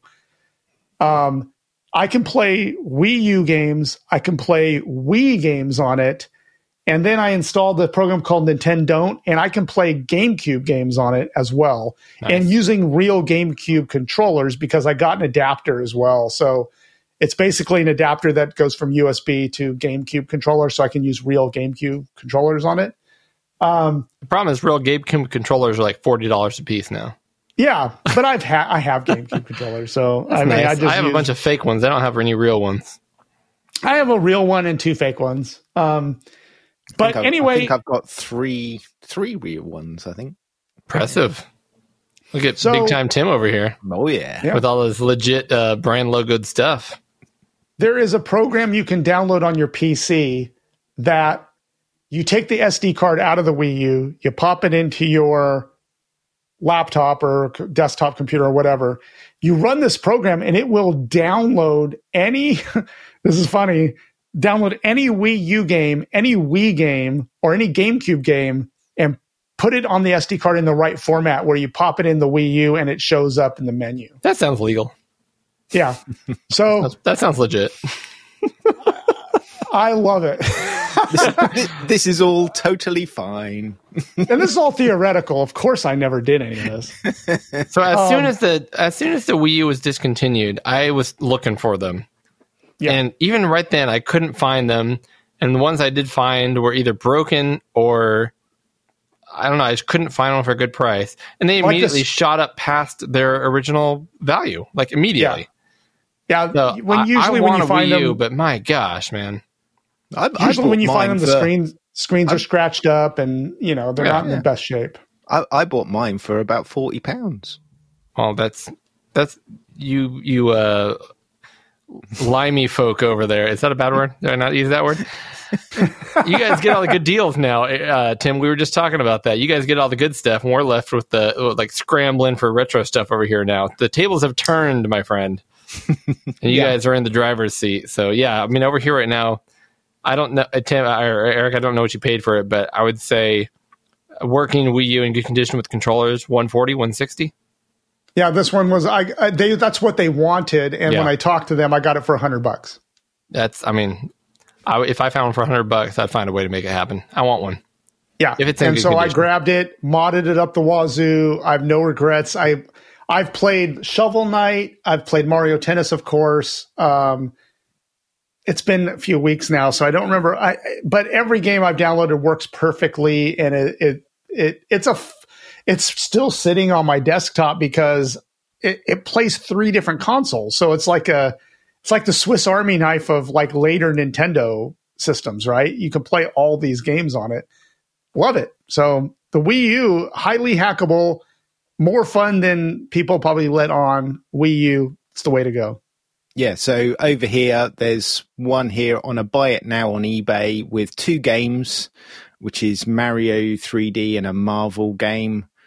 The Wii U itself, the screen, everything like that, £85. See, that's because you guys aren't stupid, and we are. Yeah, we are stupid. We have driven the price of those way past where they need to be, and I want one, but I'm not going to pay, the amount it costs for a new console on one. Like Frank's prices at Retro Rewind, that's just straight up stupid. Stupid prices. The prices are stupid. Frank went the other direction. He's not making enough money. That's right. He's not making enough money. That's the third plug for RetroRewind.ca. /Bigfoot, use PG10 code. Don't forget to log in. Yeah. Brilliant. All right. So as I mentioned earlier in this episode, I was in Germany most of this month, so I'm not going to have a whole lot of updates. So here's one of my big updates. This catching up. You know the game Peggle? Yes. It's a game that came out in iOS or a cell phone. It was like a PopCap game from 15 years ago. Well, it's free right now on Xbox Live. And I don't know why, but I felt like when I was exhausted at night, that's the only thing I can get myself to enjoy playing. So I beat Peggle.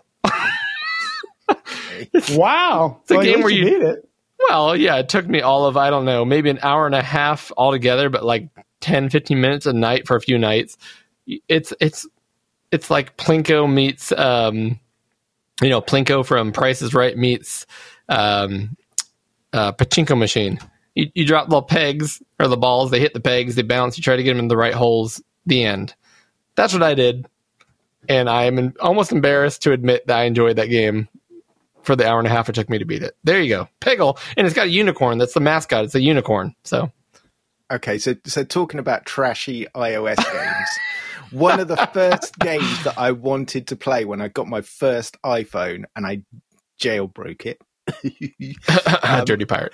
Was it called Trash Can or something like that? Which was literally you were throwing scrunched up balls of paper at a trash can trying to get it in. I think I remember that. You kind of flick it, right? Yeah, that's it. Yep. I played this game for hours and hours.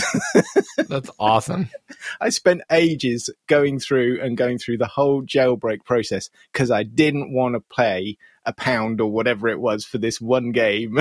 Trash can. I love it. Just playing this for hours. Brilliant. That's great. Good story. And a real trash can you probably had in your backyard, and paper was literally something you could throw just away. Right there. Yep. Love it. Tim. So it's me. What's this about a mystery bag? I'm gonna do one of my patented quickly away from Are you mine. going to get off the mic and hop off into the distance in the background? Yeah, here he goes. At this point, we're only seeing Tim's backside, which I'll just let the ladies know looks excellent. Tight. Right. So I've got these. Oh, wow. Bag It's like a one. drawstring bag backpack. Altered Beast. Altered Beast on it, yeah. And Bag Atari. An Atari one. Asteroids. So bags, these are ones that basically Gary was going through and clearing out all of his stuff because he's getting rid of a lot of his retro stuff. And he just said, right, this stuff, mostly I'm just going to, throw away. I can't be bothered to sell it or anything like that. It's not going to go in the lot that I'm selling. So I've just done a couple of random mystery bags for you. So let's just quickly go through and see what's in the bags. You've been through them already, though, I'm assuming, Tim. Very, very quickly, yes. Okay. Well, this is new to Eric and I. So first up, we've got Game Boy Game, which is that's a good Jetpack one. X. Wow. That's a Now, modern game. I know, Cody, you want that one because I've shown you my one before. You have one of those already, huh? Yeah, I've got one of those already. So that one's yours. Oh, my Nice. goodness, Tim. Thank you, man. That's awesome. This is not a Sharp X68000 in a very small box. But it does look that way. It's a Raspberry Pi case, believe it or not. in the Oh, shape of wow. an X68000. So it's a Raspberry Pi case that looks like an yes. X68000. Wow. Very cool. That is neat. And it's still sealed. That's a Yeah. good looking box, yeah. This is all new stuff. This is a Looks like a Game Boy box. yes, Some sort. but it's actually a notepad. Oh, There you go. That's funny. So Game Boy notepad. That's funny. We've got a ZX Spectrum game. That is a great game. Tim, you and I think we both love that game. Yeah, Quadron?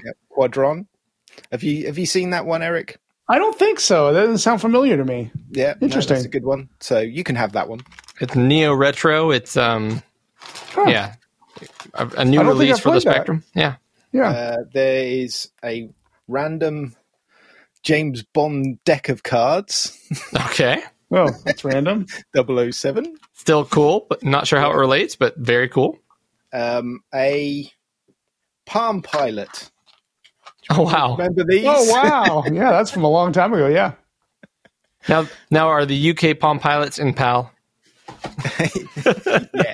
Yeah. Yeah, we'll go with it. It's Yep, 50 hertz refresh. A Nintendo Keychain? gamepad keychain. Key ring. Nice. What else? Try and move along swiftly. Oh yes, and an Altered Beast metal sign. Cool. Huh. That's random. Ultra it's Beast not is definitely a Altered game Beast that had. It's definitely a game that had a lot more vibe, and it was cool as a game. Not great, but Not great. No. it's a very cool looking game and concept, I guess. Yeah. So this is a book, Electronic Dreams by Tom Lean. What's that I've heard about? I don't know that one. Yeah. It looks How Atari. 1980s Britain learned to love the computer. So this looks like it's quite a good read. So I'm gonna Nice. go into that one. So that's obviously Hardcover about and the- everything. about the micro market. Yeah. What else? Oh, there's just random power supplies, probably for the Palm. And oh yes, this is a good one. Ooh, that was electronic. Completely no use for me at the moment, but this is an SD card system for the Archimedes computers. Oh wow! Yeah. So now you're on the hunt. So the problem is these things now they're just crazy money. That even over here they're like £300-400, and that's Archimedes. for like one beat up that's hardly working and keys missing and stuff. I did kind of a deep dive on the Archimedes on the Mister, for about a week, and they have some fantastic looking games. I mean, the operating system looks really modern and really cool as well. But yeah, I mean, there's a core in the Mister, but I've never used a real one, obviously. Yeah. So this is classic video games in a tin, but what these are is they did a while back. Our postal service often issue limited edition stamps. Okay. Yeah. So what we've got here is some of the stamps that they actually issued in a collector's tin. Yeah. Well, that's interesting. Oh, I remember that. Yeah, we actually talked about that I on the remember show. that too. That was We Lemmings covered right it on there, the and there's show. I think Powerball and Elite. That's It Elite. was Elite. Yep. Speedball. Speedball, that's what it's called. I'm sorry. And all that sort of stuff. And this is number 3 of this whole collection. This is the third one ever issued. Wow. Gary has I think he's got 2. He had 2 of these for some reason. Yeah, and his was 2, this one's 3, so he let me have that one. He's like, you can have 3. I'm keeping 2. Yeah. Yeah. That is pretty cool. Really cool. There is a very tiny Atari system. Oh, is this the one? I remember- plays functional games. It comes I with the remember seeing TV, that. yeah. I think we saw that. I think we talked about that on a show from a long time ago. Yep. There's one of those. And a new in the box Dreamcast VMU. A new VMU. That's pretty Yep. sweet in the box. Yeah, they're selling those at Walmart up to like 8 years ago still, somehow. Like on Walmart.com. A Genesis / Mega Drive wallet. Please tell me you're going to use that. No. Definitely Mega Drive cufflinks. Yes, please tell me you're going to use those. Yes. Can you please go to the local, we call it a Goodwill, but the thrift store and buy a nice sports jacket so you can wear those.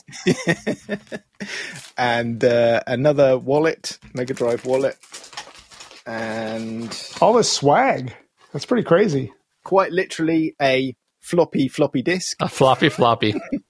Is that a coaster? What's the purpose of the floppy? Yeah, I think so. I think it's just a coaster. Another VMU. Naturally. And a Mega Drive keyring. Isn't that funny that as soon as you show me that Dreamcast VMU, my mind immediately goes. Yeah. the sound when you switch it on if it's got no battery. Yeah. Yep, I hear it every single time. So there we go. That's really cool, man.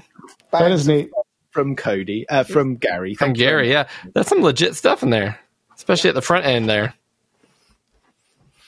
Wow. So I got all hot and steamy getting all that out the bag. Oh, I like it.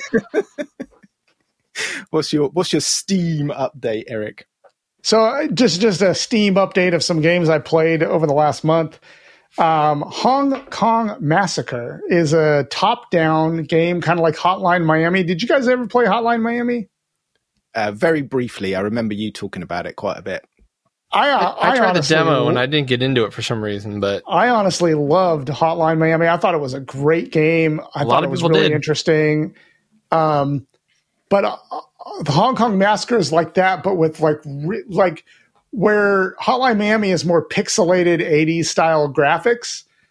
This one is more kind of like modern, very high end graphics, but it's still a top down kind of stealth strategy. You have to move through the areas, you have to build a strategy to move through a building, and it's very, very top down. So it's hard to explain, but if you just look up some videos on it, I've played this. It is not easy. It's much harder than Hotline Miami, and Hotline Miami wasn't that easy. it looks intense. So, yeah, it's intense. There's a lot going on, but it's a lot of fun. It is a lot of fun, and the graphics are really good. So this was a fun one. Hong Kong Massacre.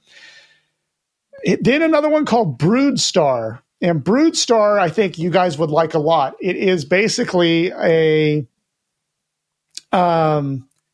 shoot 'em up, but like it has like much heavier RPG elements to it. So you basically are, flying your ship, and whenever you complete certain things in the game or certain levels, you can add modules you can basically, some of the power-ups are modules that you add to your ship.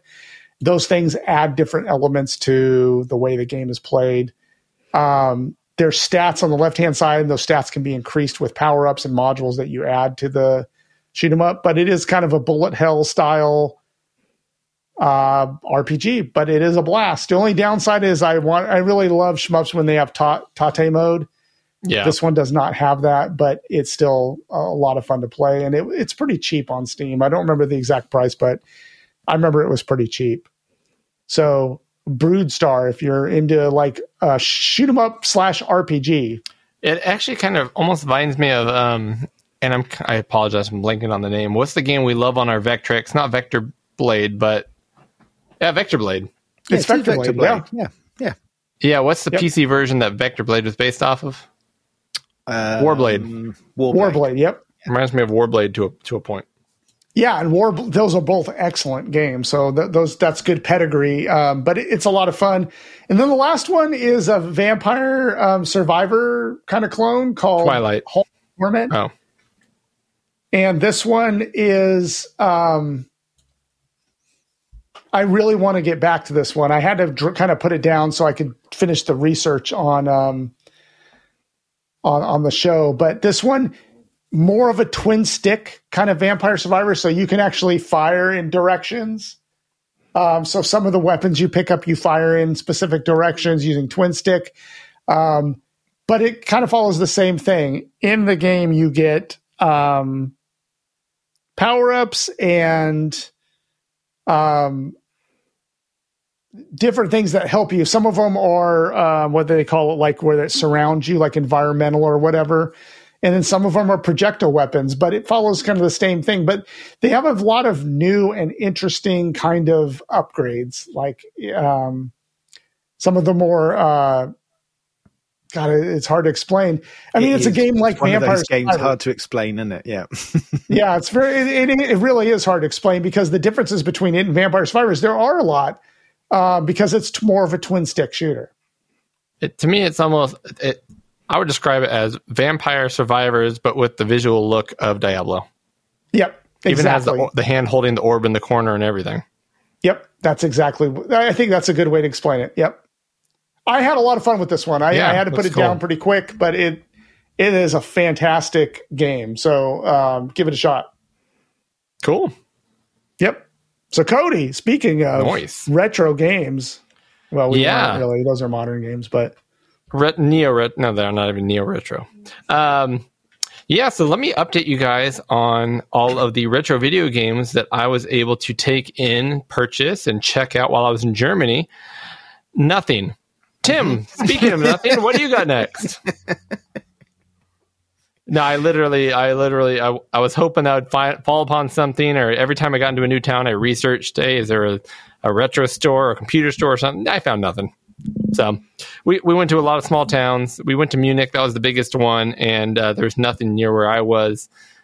Unfortunately, that little romantic dream I had of finding like Amiga stuff in Germany didn't come to fruition. So kind of a bummer, but that wasn't why we went. So it's not that big of a deal. But that's my Germany update. It would have been nice to have picked up a couple of little things along the way. Right. Exactly. So I guess the next one's down to me, as you've got nothing again, Cody. Yep. So we briefly touched it at the top of the show. I've been playing an absolute ton of Zelda Tears of the Kingdom.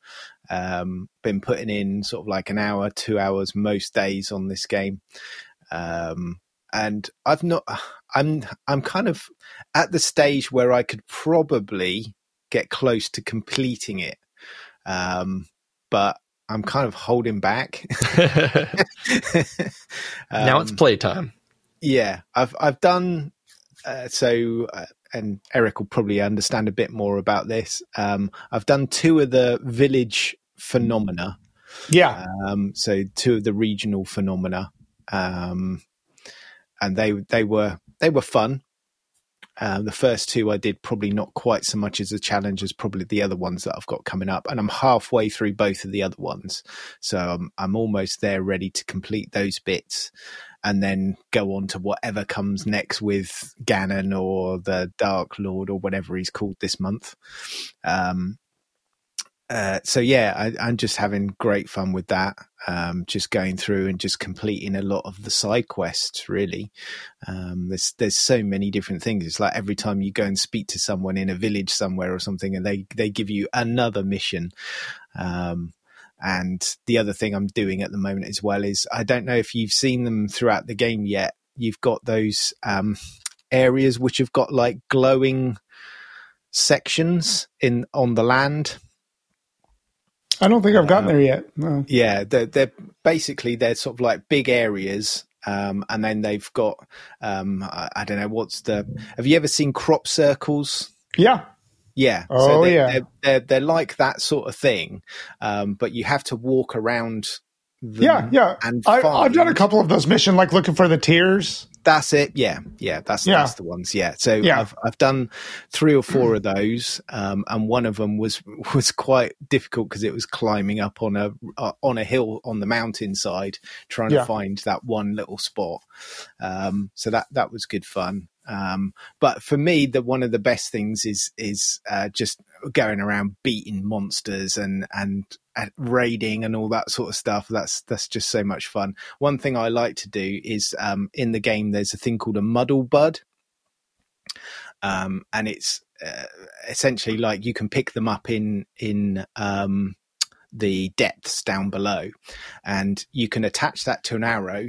You shoot the arrow into a bunch of monsters, and it blows up into like a blue cloud. And what happens is it affects the monsters and confuses them. So for a period of time, they're confused, and depending on how many you get, they will actually beat each other up. So it's a great way of taking out monsters quickly. They'll sort of like have and it's great fun just sitting there watching them, some of the moves that they do and all that sort of thing, just they're smacking 7 bales out of each other. And so you can normally sort of like take out probably sort of like 30-40% with one muddle bud. And then go in and get the others. The other thing that you can do is you can sort of like throw in food, and that will distract the bokoblins. They'll sort of like sit there and munch away on that food, and then you can just run in and then just take them out that way. And then of course you've got the build mechanic where you can build things with lasers and flamethrowers and whatever to just set those devices going. So as long as you've got a relatively flat path into the monster camp, you can get them going that way as well. So yeah, there's just so much to this game. It's just absolutely brilliant. A muddle bud sounds very Harry Potter to me. Yeah, it does. You muddle bud. Yeah, it's either that or in this one you've got bomb flowers as well, so you can pick those up. Because I don't know if you remember, in the other one you had different types of arrows. So you had like normal arrows, bomb arrows, fire arrows, and electric shock arrows. In this one you don't have that. You just have one normal type of arrow, and then you kind of like attach things to those arrows. So like a muddle bud? A muddle bud, an eyeball, so you can use the Keese eyeballs. So what that does is gives you like a homing arrow, so you can shoot that from long distance and hit an enemy because it just homes in on them. So it's quite good for things that are flying in the sky as well. Tears of the Sky. Tears of the Kingdom. Oh, Kingdom. Tears of the Kingdom. So I've been having plenty of shenanigans on Tears of the Kingdom. How about you? What's your PS2 shenanigans, Eric?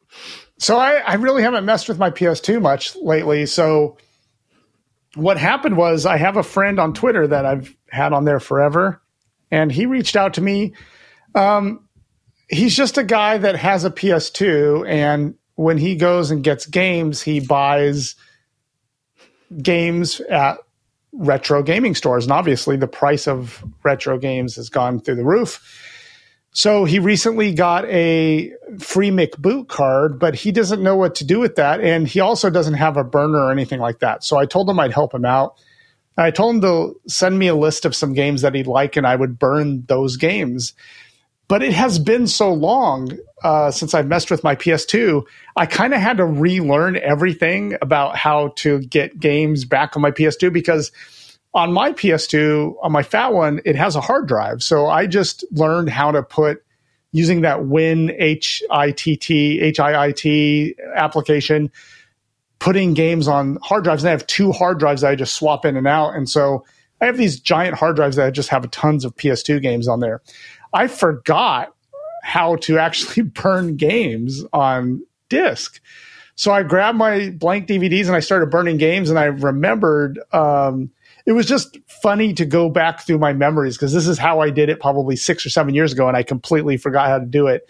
But if you remember, you have to like use that ESR program to patch the game. So you've downloaded an ISO off the internet, you patch it with ESR, and then you burn it using like image burn to a disk, and then you just pop it in. As long as you have the free McBoot card in, it just boots off the disk and you're good to go, right?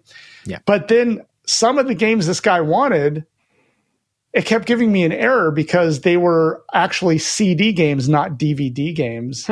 Then I remembered you had to get a utility called Ultra ISO, and you changed the info on the ISO image to say, hey, I'm a CD, not a DVD, and then you burn it to the disk.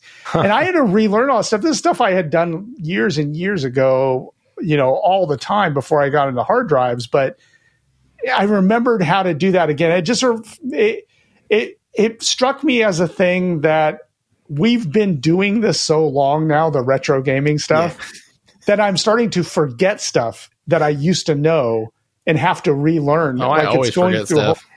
The retro is becoming retro. Exactly.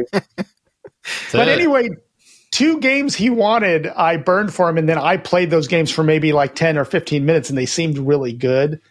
One is a game called Samurai Western. Have you guys heard of this? Sounds awesome. Yeah. So you are a samurai in a old west town, and you basically, it's like a first person game where you're the samurai, but you're looking over your shoulder, like first person over the shoulder. And you basically start taking your samurai sword and you're like deflecting bullets. Awesome. And you're basically just mowing down old Western dudes in this Western scene.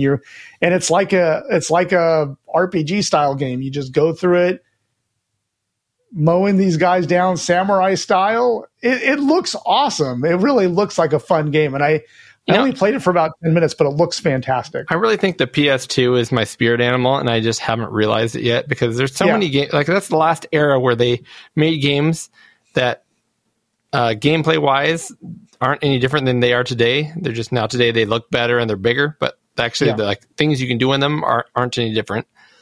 Right. But they still had that quirky, let's just make a game with these 2 crazy things and mash them together and release it. And they still did that, which was completely gone with the PS3. Yeah, that's so right. Something like that. And I think the next game you're about to mention as well is just kind of 2 mismatched topics that are just mashed together. Like, let's see what these 2 things do together. Yep. So it's Galactic Wrestling. So it literally is a wrestling game, but in space with aliens and crazy stuff. And again, I don't have any skin in the game with wrestling games. I'm not really in wrestling, but this game looked awesome. It looks like a totally fun, crazy wrestling game. It's those 2 games right there sound like 2 80s cartoons for Kids Hour, don't they? Samurai Western and Galactic Wrestling. I want to play them both. So I need to grab. I saved the ISOs, and I'm going to pop them on my hard drive. And just the PS2 is such an untapped console. It was the best-selling console of all time, and the library is huge. There's no way we all know all the games on there. And I literally only know of maybe like 10 or 15 games on the PS2, because that's all I had when I had a PS2. So one of those games is God of War, Tim. Yeah, God of War, Tim. Greek mythology. Could be anything. Come on. When Cody said Kratos, I was like, Kratos. I played that game on the PS, I think the handheld one you gave, the PS Vita. I played God of War on that. Yeah. That you sent over, Tim, and I was like, oh man, that's I know this one. It's like I mean, of course I knew it because I sent you. Well, they say his name but- constantly, Kratos. Yeah. We need your help, Kratos. I've not played it, so I don't know. Really good games. Really good games. So what we're saying then is we need to do a 6 Good Games PlayStation 2 version then. I actually like that idea very much so. Man, I it's so untapped. I want to get into PS2 games because the PS2 is also a delineation. Like for me, that's when modern gaming started, but it still has those quirky kind of, like you were saying, Topics, like fun yeah. elements to the games. But the graphics are pretty good. So I mean, they're actually really decent games. I think there's a good mix, isn't there? It's kind of like that was the first console where you really had like a sky's the limit style development cycle on it, but there was enough of the PlayStation influence still in some of the game development where there was that more, you know, kind of like more retro style. Do what you want. The kind of indie style and limitation style of games as well. So there was a heady mix. Plus, obviously, there was a ton of awful games and produced for it. But then that might be a part of our 6 Good Games is to find some of the, you know, really like Barbie or something like that, Cooking Mania or whatever, you know, it's a non-mainstream 6 Good Games for the PlayStation 2. Yeah. And you could also do that for the Wii as well, because I don't think we've done the Wii at all, have we? We did a little bit, but yeah, I know we've covered Mad World. Is it Mad World? We've covered a couple of games. Was that the cel-shaded one? Was Yes. Yep. Yeah. Yes, that's right. That's right. Yeah. And a couple other ones, but yeah, very But little. we didn't do very 6 Good Games on there to cover for the Wii No. or any of those. No. So, but one thing we do need to do is make sure that our PS2s are all ready to go and modded. And I know from my last time with, what was it, R-Type Final, whatever it was, I just had so much issues that's trying right, to get huh? my PlayStation 2 sorted. So let me get that going first. And I've got nothing modded on my. Eric, you gave me a free McBoot cart, but I don't know what to do with it. To this day, I haven't done anything with it. So that's as far as I've got. I'll have to give you guys a primer. I know. To teach you. I know everything we're saying is blasphemous. Speaking of blasphemous, that's the game I finally got around to playing. I got it on a Steam sale for a couple of bucks. It's a game that I've been looking at for quite a while. It's a Metroidvania, which is very much my thing, Metroid style game.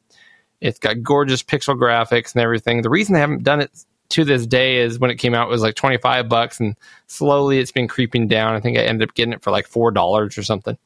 It's also got a very, on the surface, I was worried it was a kind of a making fun of Christianity game, which, you know, obviously I'm Christian, so that's not something I prefer to play, although I defend the right of people to make whatever they want.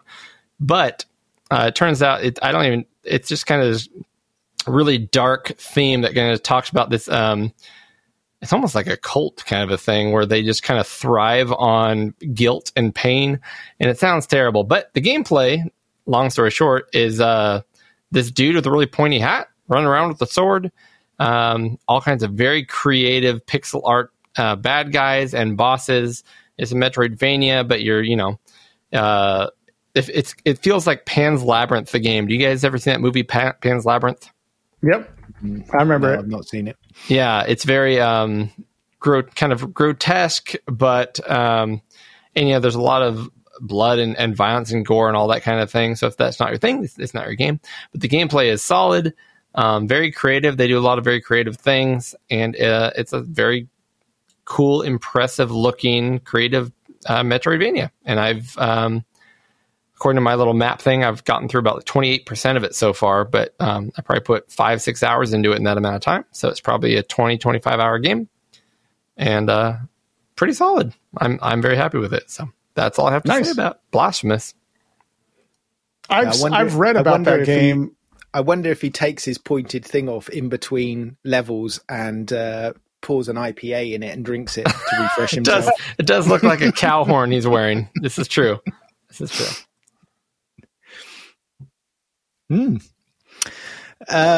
So I have been messing around with my DE10 Nano, which is part of the Mister. We've heard. Wasn't there going to be a second Tea Time with Tim to finish that project up? There is, and I will give you kind of like a hint what that's going to be based on. Okay. And then Tim goes off camera again and comes back. So this is my Mister inside a wonderful case from Heber and Retro Man Cave, which is Neil. And inside, I recognize that thing. Is the multi-system board.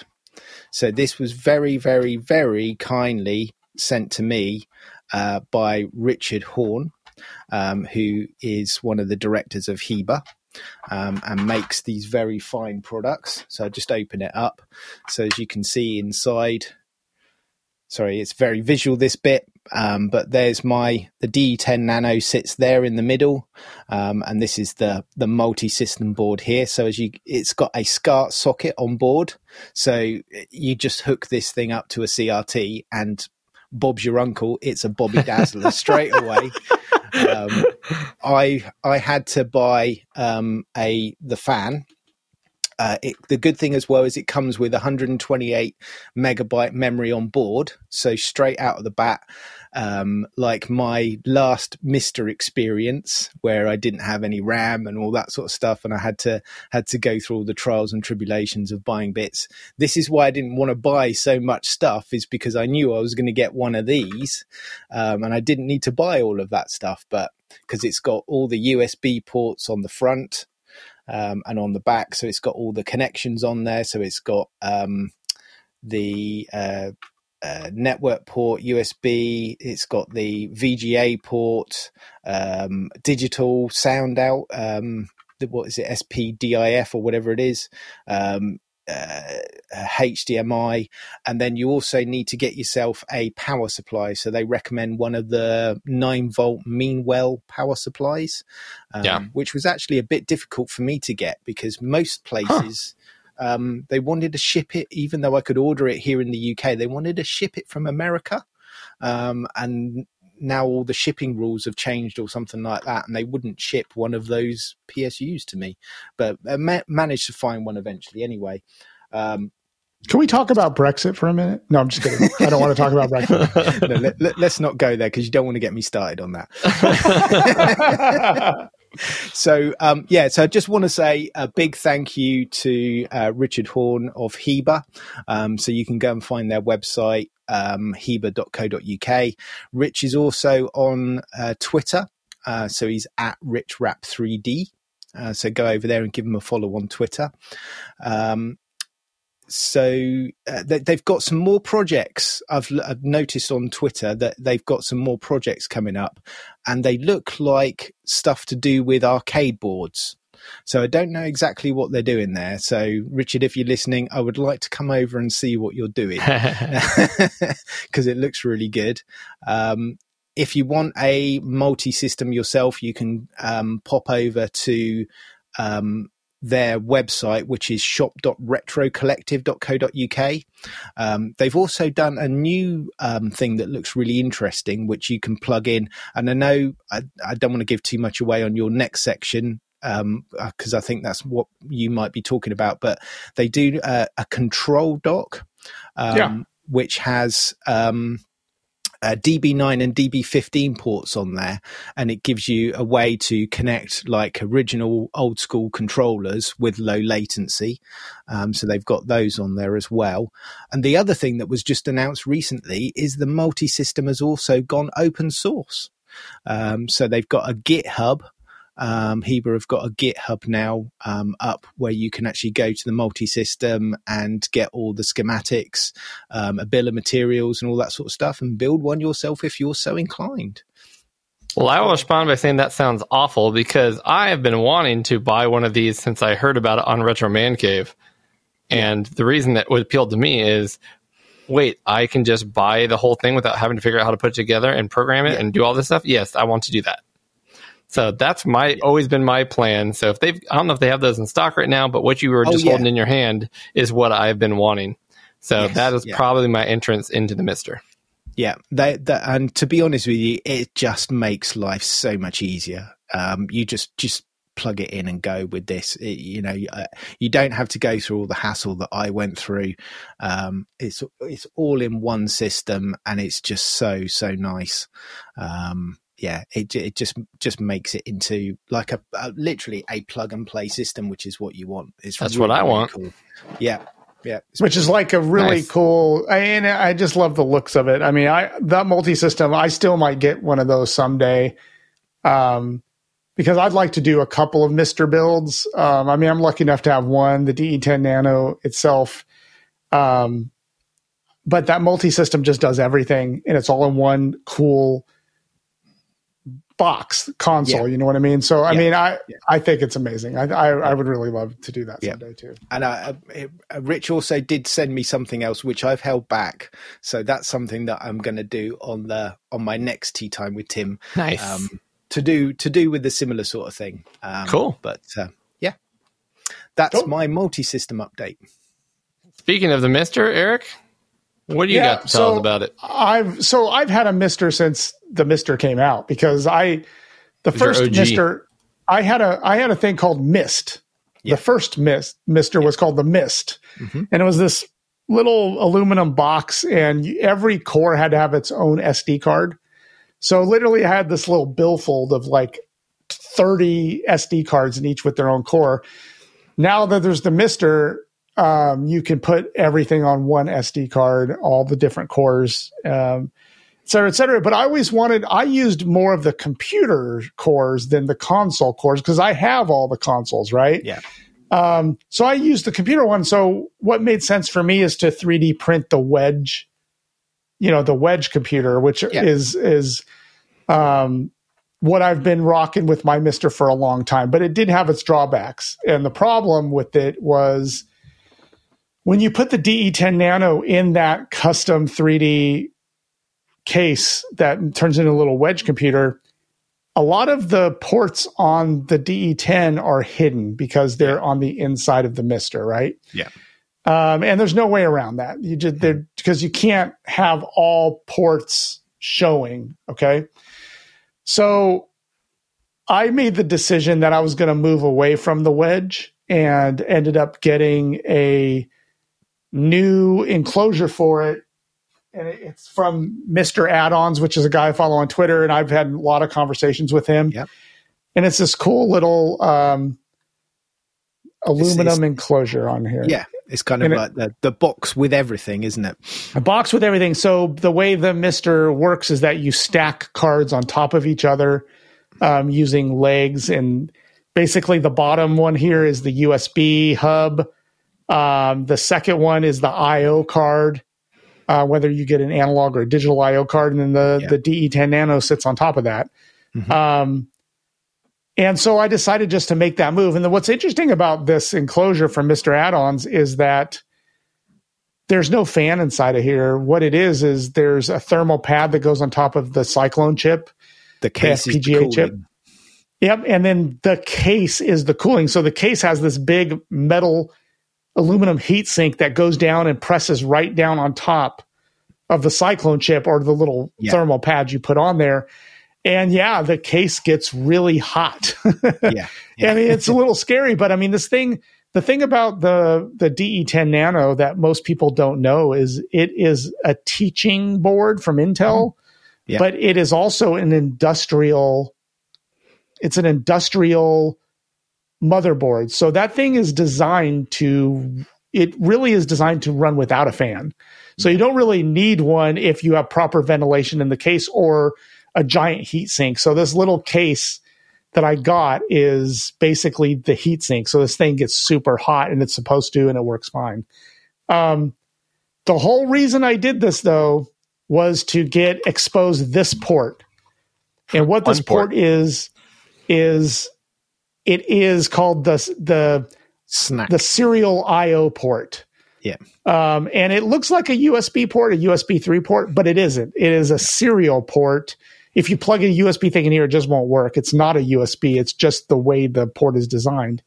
But it's a direct serial port. And what people have done is they've created and I used there's an eBay shop on eBay. Well, there's a shop on eBay that is run by 7407 Chris L.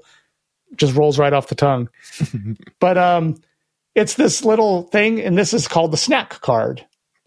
And what the snack card is it plugs into this port on there. Num, num, num, num, num. And the snack port then plugs into these any controller, like the original Nintendo controller.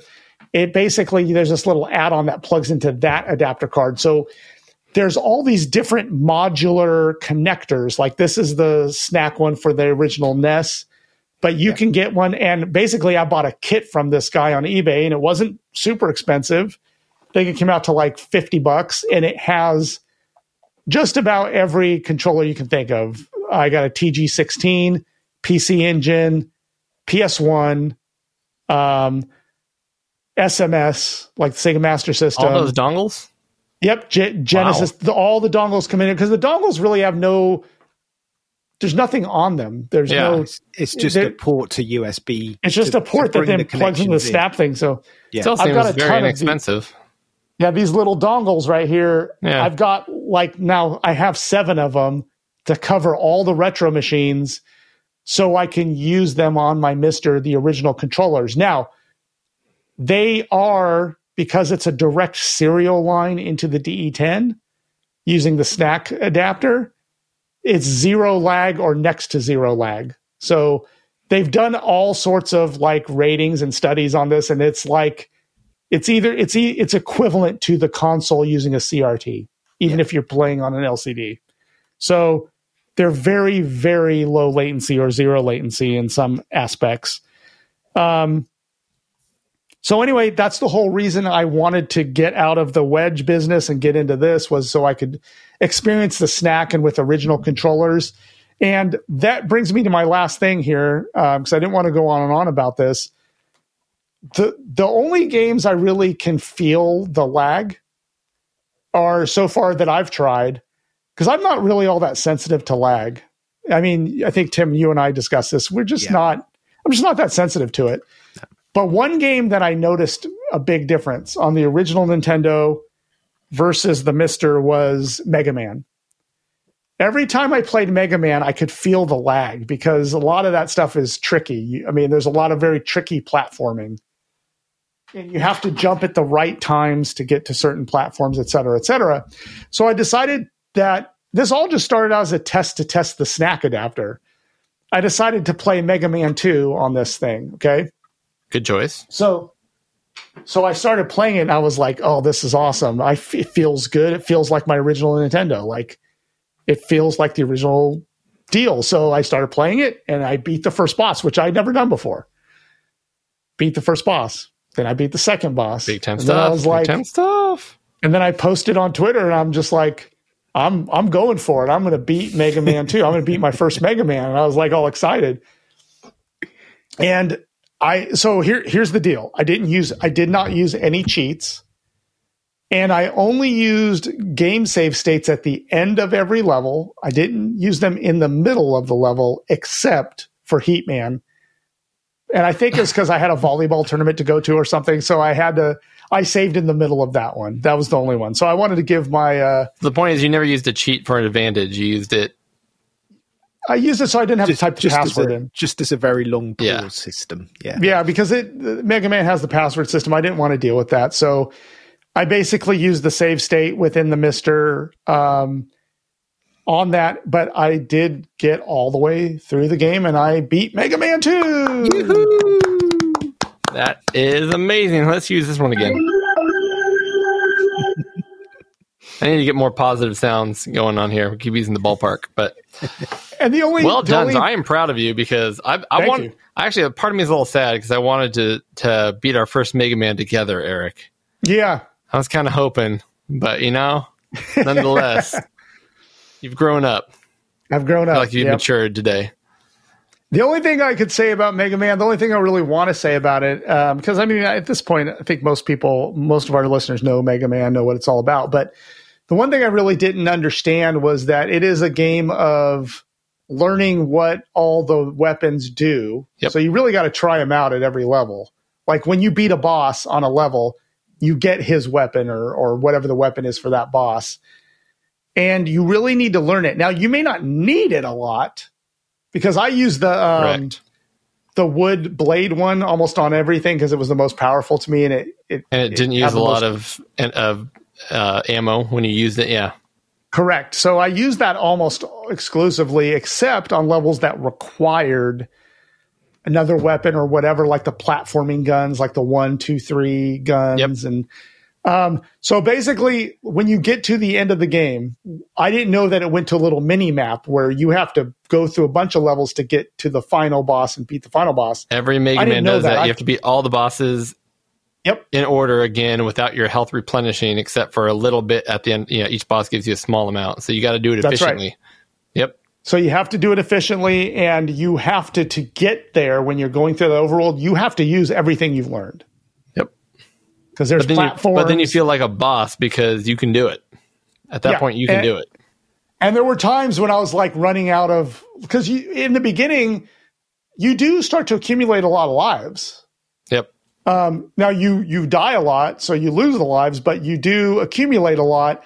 And my life thing would ebb and flow. Like I'd go down real low, and then I'd get it back up, and then I'd go down real low. And then at that final part, I was getting so low, I was like, I'm not going to make it. I'm not going to make it. And I could go back to a save state, but I didn't want to do that. I never had to do that based on me losing. Like I never hit the game over.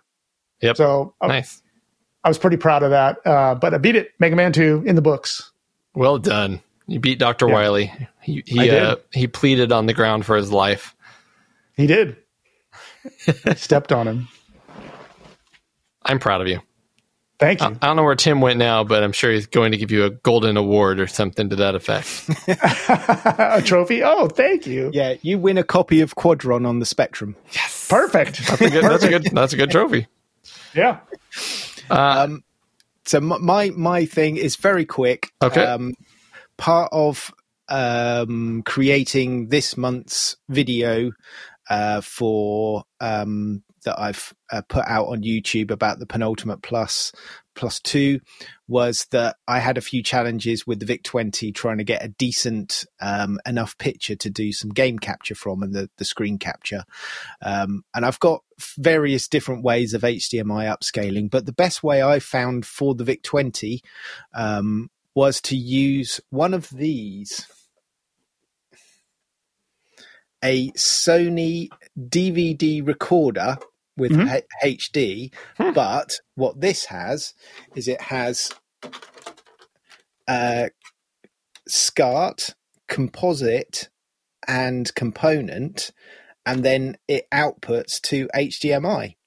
So it does all the upscaling, and you can pick these boxes up. I picked this one up for £30. Wow. So it's just an old, most people don't use them anymore. Just one of the old DVD recorders, hard drive recorders that you used to be able to get. And that does 1080p upscaling, all built in, and it's Sony, so it's got decent hardware and all that sort of stuff. And it works like a treat. It's big and bulky, obviously like the over OSCC and the Medusa that I've got, they're obviously a lot smaller, but they're also like £200. These you can pick up. It's probably not as brilliant as one of those things, maybe not as tunable as one of those things, but yeah, just as a very quick tip, if you want to do some basic upscaling and all that sort of stuff, have a hunt for one of those and see if you can find them. I bet they're 5 times as much in America. I don't think I've ever seen one of those in my life. I don't think I've seen a DVD recorder standalone like that in my life. Yeah, well, this is DVD, but this has also got hard drive in it as well. Yeah, I don't think you can record anything onto the DVD or onto the hard drive. I think I had like a TiVo once that had a DVD thing as well. Very similar sort of thing. So, okay. Just for reference, this is a Sony RDR, that's Romeo Delta Romeo DC100. So if anyone wants to Google and have a look for one of those, so it's got so line in, so it's got SCART, all that sort of stuff. Plus on the front, on this one, it's got S-video input, and then it's also got composite input and audio and DV in, USB. It's got everything on this thing. Cool. So For the UK listeners, you're not going to find that in America because nothing we have has SCART on it, which I literally learned on this show when I first met Tim. Never heard of SCART before in my life. Nope, no SCART here. Well, if we can afford it, I might send that over in the next box to you guys. And one of you can have that because it's, that I can say I can pick those up for sort of like £20-30 all day. So it's a good way of getting SCART. Recently, actually today on Twitter, was it Rob? It might have been Rob, but somebody else, somebody told me that they just learned today that Americans have no idea what an egg cup is. Do you know what an egg cup is, Eric? The answer is no, he doesn't know what an egg cup is because we don't know what an egg cup is because we only make 3 types of eggs over here: scrambled, over easy, and sunny side up.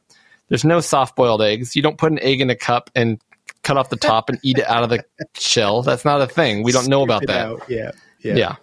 So there we go. Yeah. We also don't have electric kettles. No.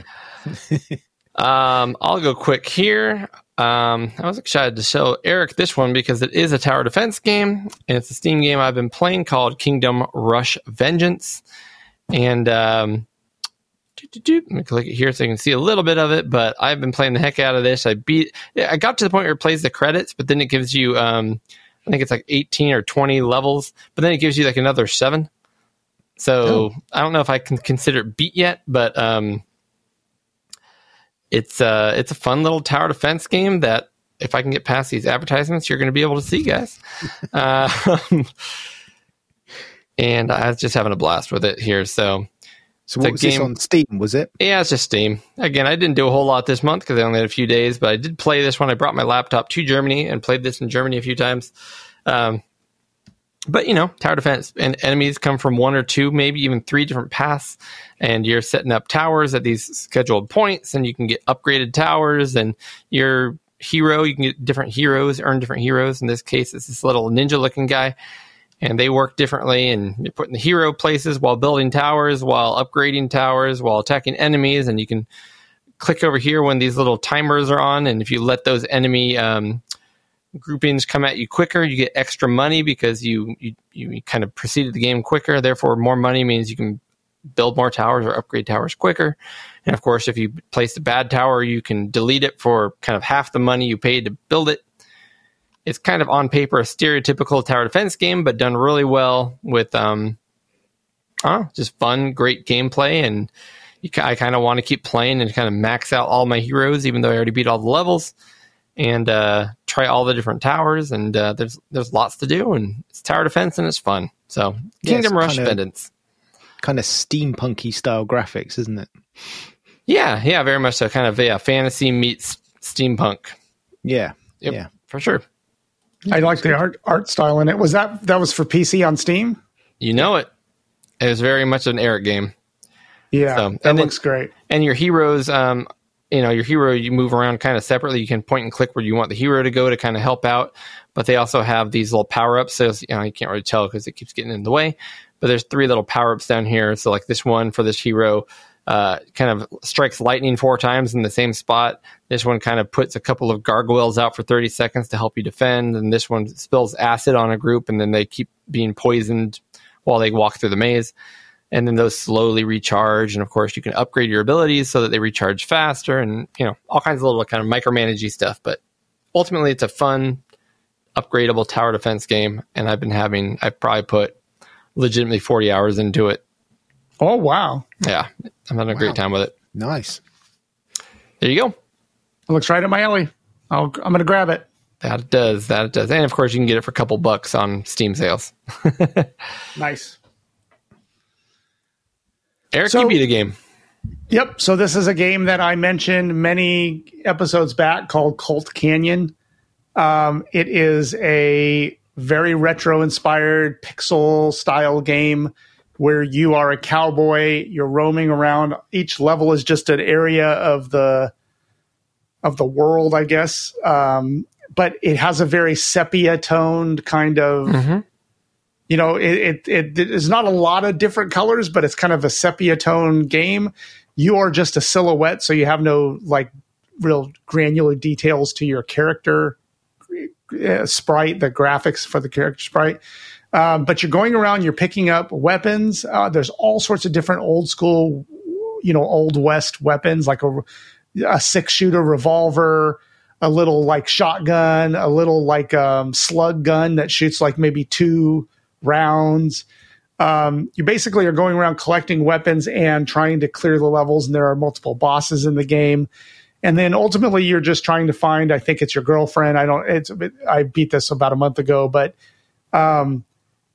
when you kill things or open up crates or blow up crates in this game, that drops ammo, because ammo is a scarce resource. So you really have to collect the ammo. When I had first mentioned this game, I was like, oh man, this game looks awesome, but I didn't have time to play it and I didn't get back to it. And then I had to move on. And then I literally just found this like in my library going, you know what? I never beat this and I really liked it. And I started playing it and I couldn't put it down. And I've been taking it on my Steam Deck to like my daughter's volleyball practices and just playing it over and over again. And I just finally got to the end and beat it. It looks excellent. I do remember this one. It's a fun game and it is a blast. And the weapons are really interesting. The levels are cool. It's just an all around great game. And it's one of those ones that's pretty cheap on Steam as well. Cult Canyon. Yep. I'll be picking that up. Yep. Nice. Another Western style looking game, isn't it? Yeah. Tim, I'm excited to hear about this. Is this a pickup by chance? Yes, it is. Yes. I can't remember whether I mentioned this or not a couple of shows ago or something. But anyway, I don't know if you can see it in the background. There's the big box, the Atari box. Yep. Yeah. So I picked up a 2600 Darth Vader. So yeah, that is. And of course, that's kind of the nickname for the all black one. Yeah. Yes. So it's the Atari 2600 or the VCS.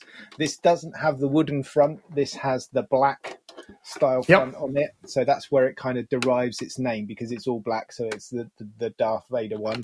They're always 4 switches. They're not the 6 switches. So you never find a heavy sixer in this style. So I actually have a working 2600 now.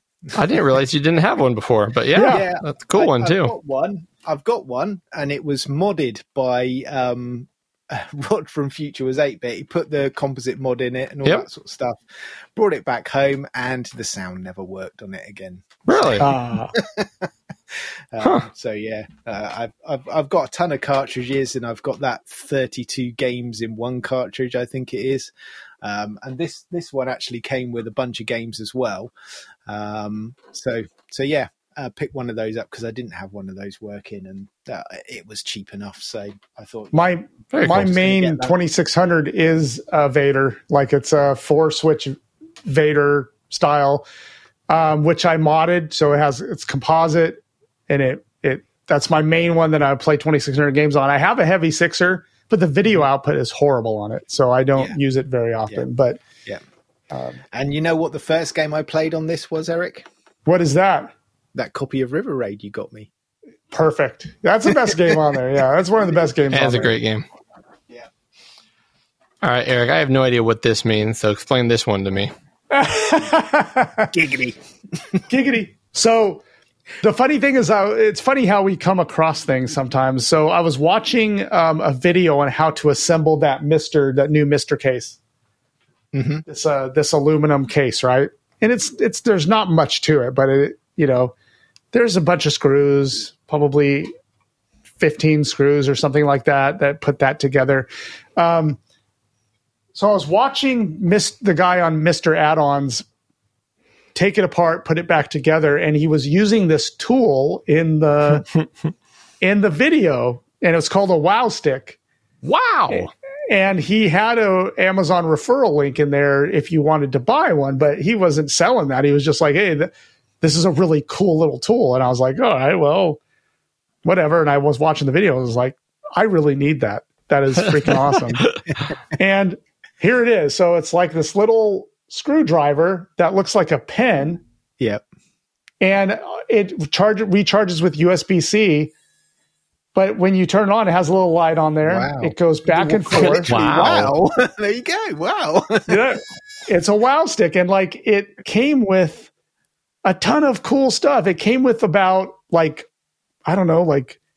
80 bits, like the little bits you put in there. But it uses the standard bits, so anything will fit.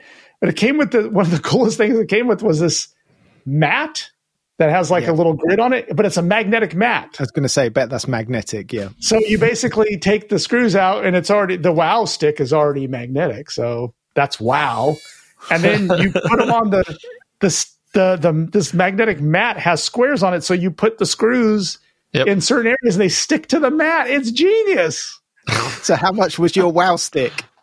I don't remember. So is it basically just a small pen-shaped automatic screwdriver with the light on the end?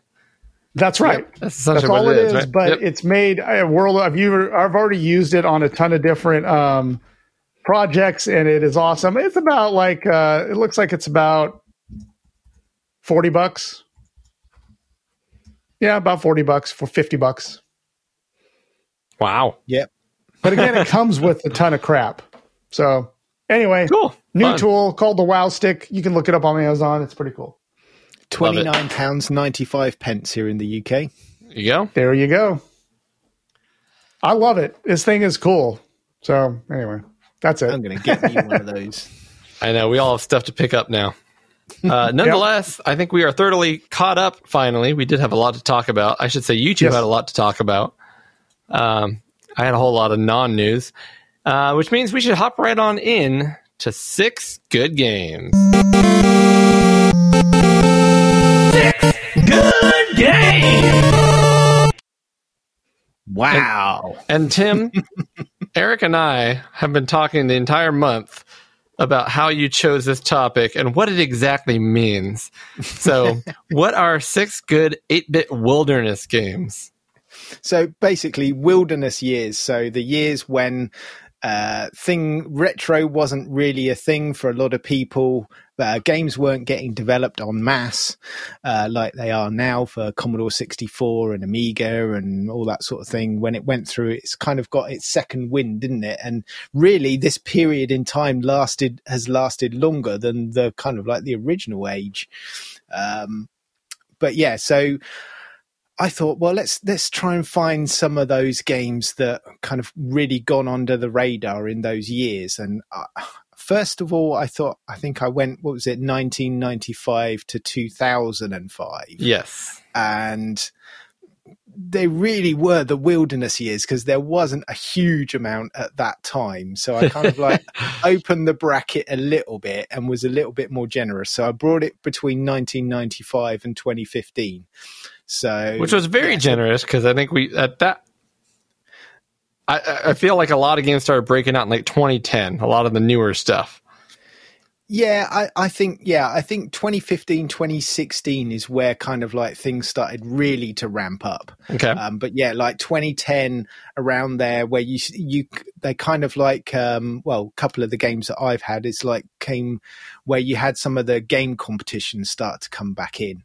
So people started to want to, really do more of the coding and that sort of stuff. Yeah. So I think that's where a lot of this was driven from. Now, there was one game that I wanted to try for this.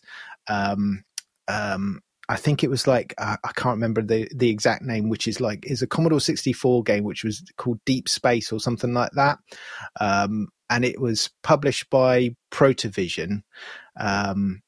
And the requirements for the Commodore 64 were crazy. I mean, like we've recently had like Sonic the Hedgehog where you needed the REU, but this needed the super CPU, an REU with certain amount of RAM, certain amount of CPU rate. You needed it to be a minimum of a 1581 drive. So 3.5-inch disc, or you could actually run it from a what was it, the CMD hard drive image or something like that, and it was just ridiculous. I mean, I've got the Ultimate 64, and I just could not get this thing working on there. And eventually, I managed to just about get it running on Vice, and I'm like, the price of entry on this is just ridiculous. So I thought, I'm not going to cover that. Appreciated. That's just nuts. So yeah, so that's what I chose for 6 gig games. So we're going to go for 6 8-bit wilderness years games from 1995 to 2015. And I think we all try to get some earlier ones in the spirit of what you were getting at there. And I think we probably all realized pretty quickly that we're going to have to extend our search past 2005, just like you had mentioned. So yeah, there was one or two. I mean, like there was the obvious, like, what was it, Mayhem in Monsterland and all that sort of thing. Yeah. That's been done already, So and some of the latest Creatures games and that sort of thing. But again, most of it was Commodore 64 based. So I try to avoid that as much as I could.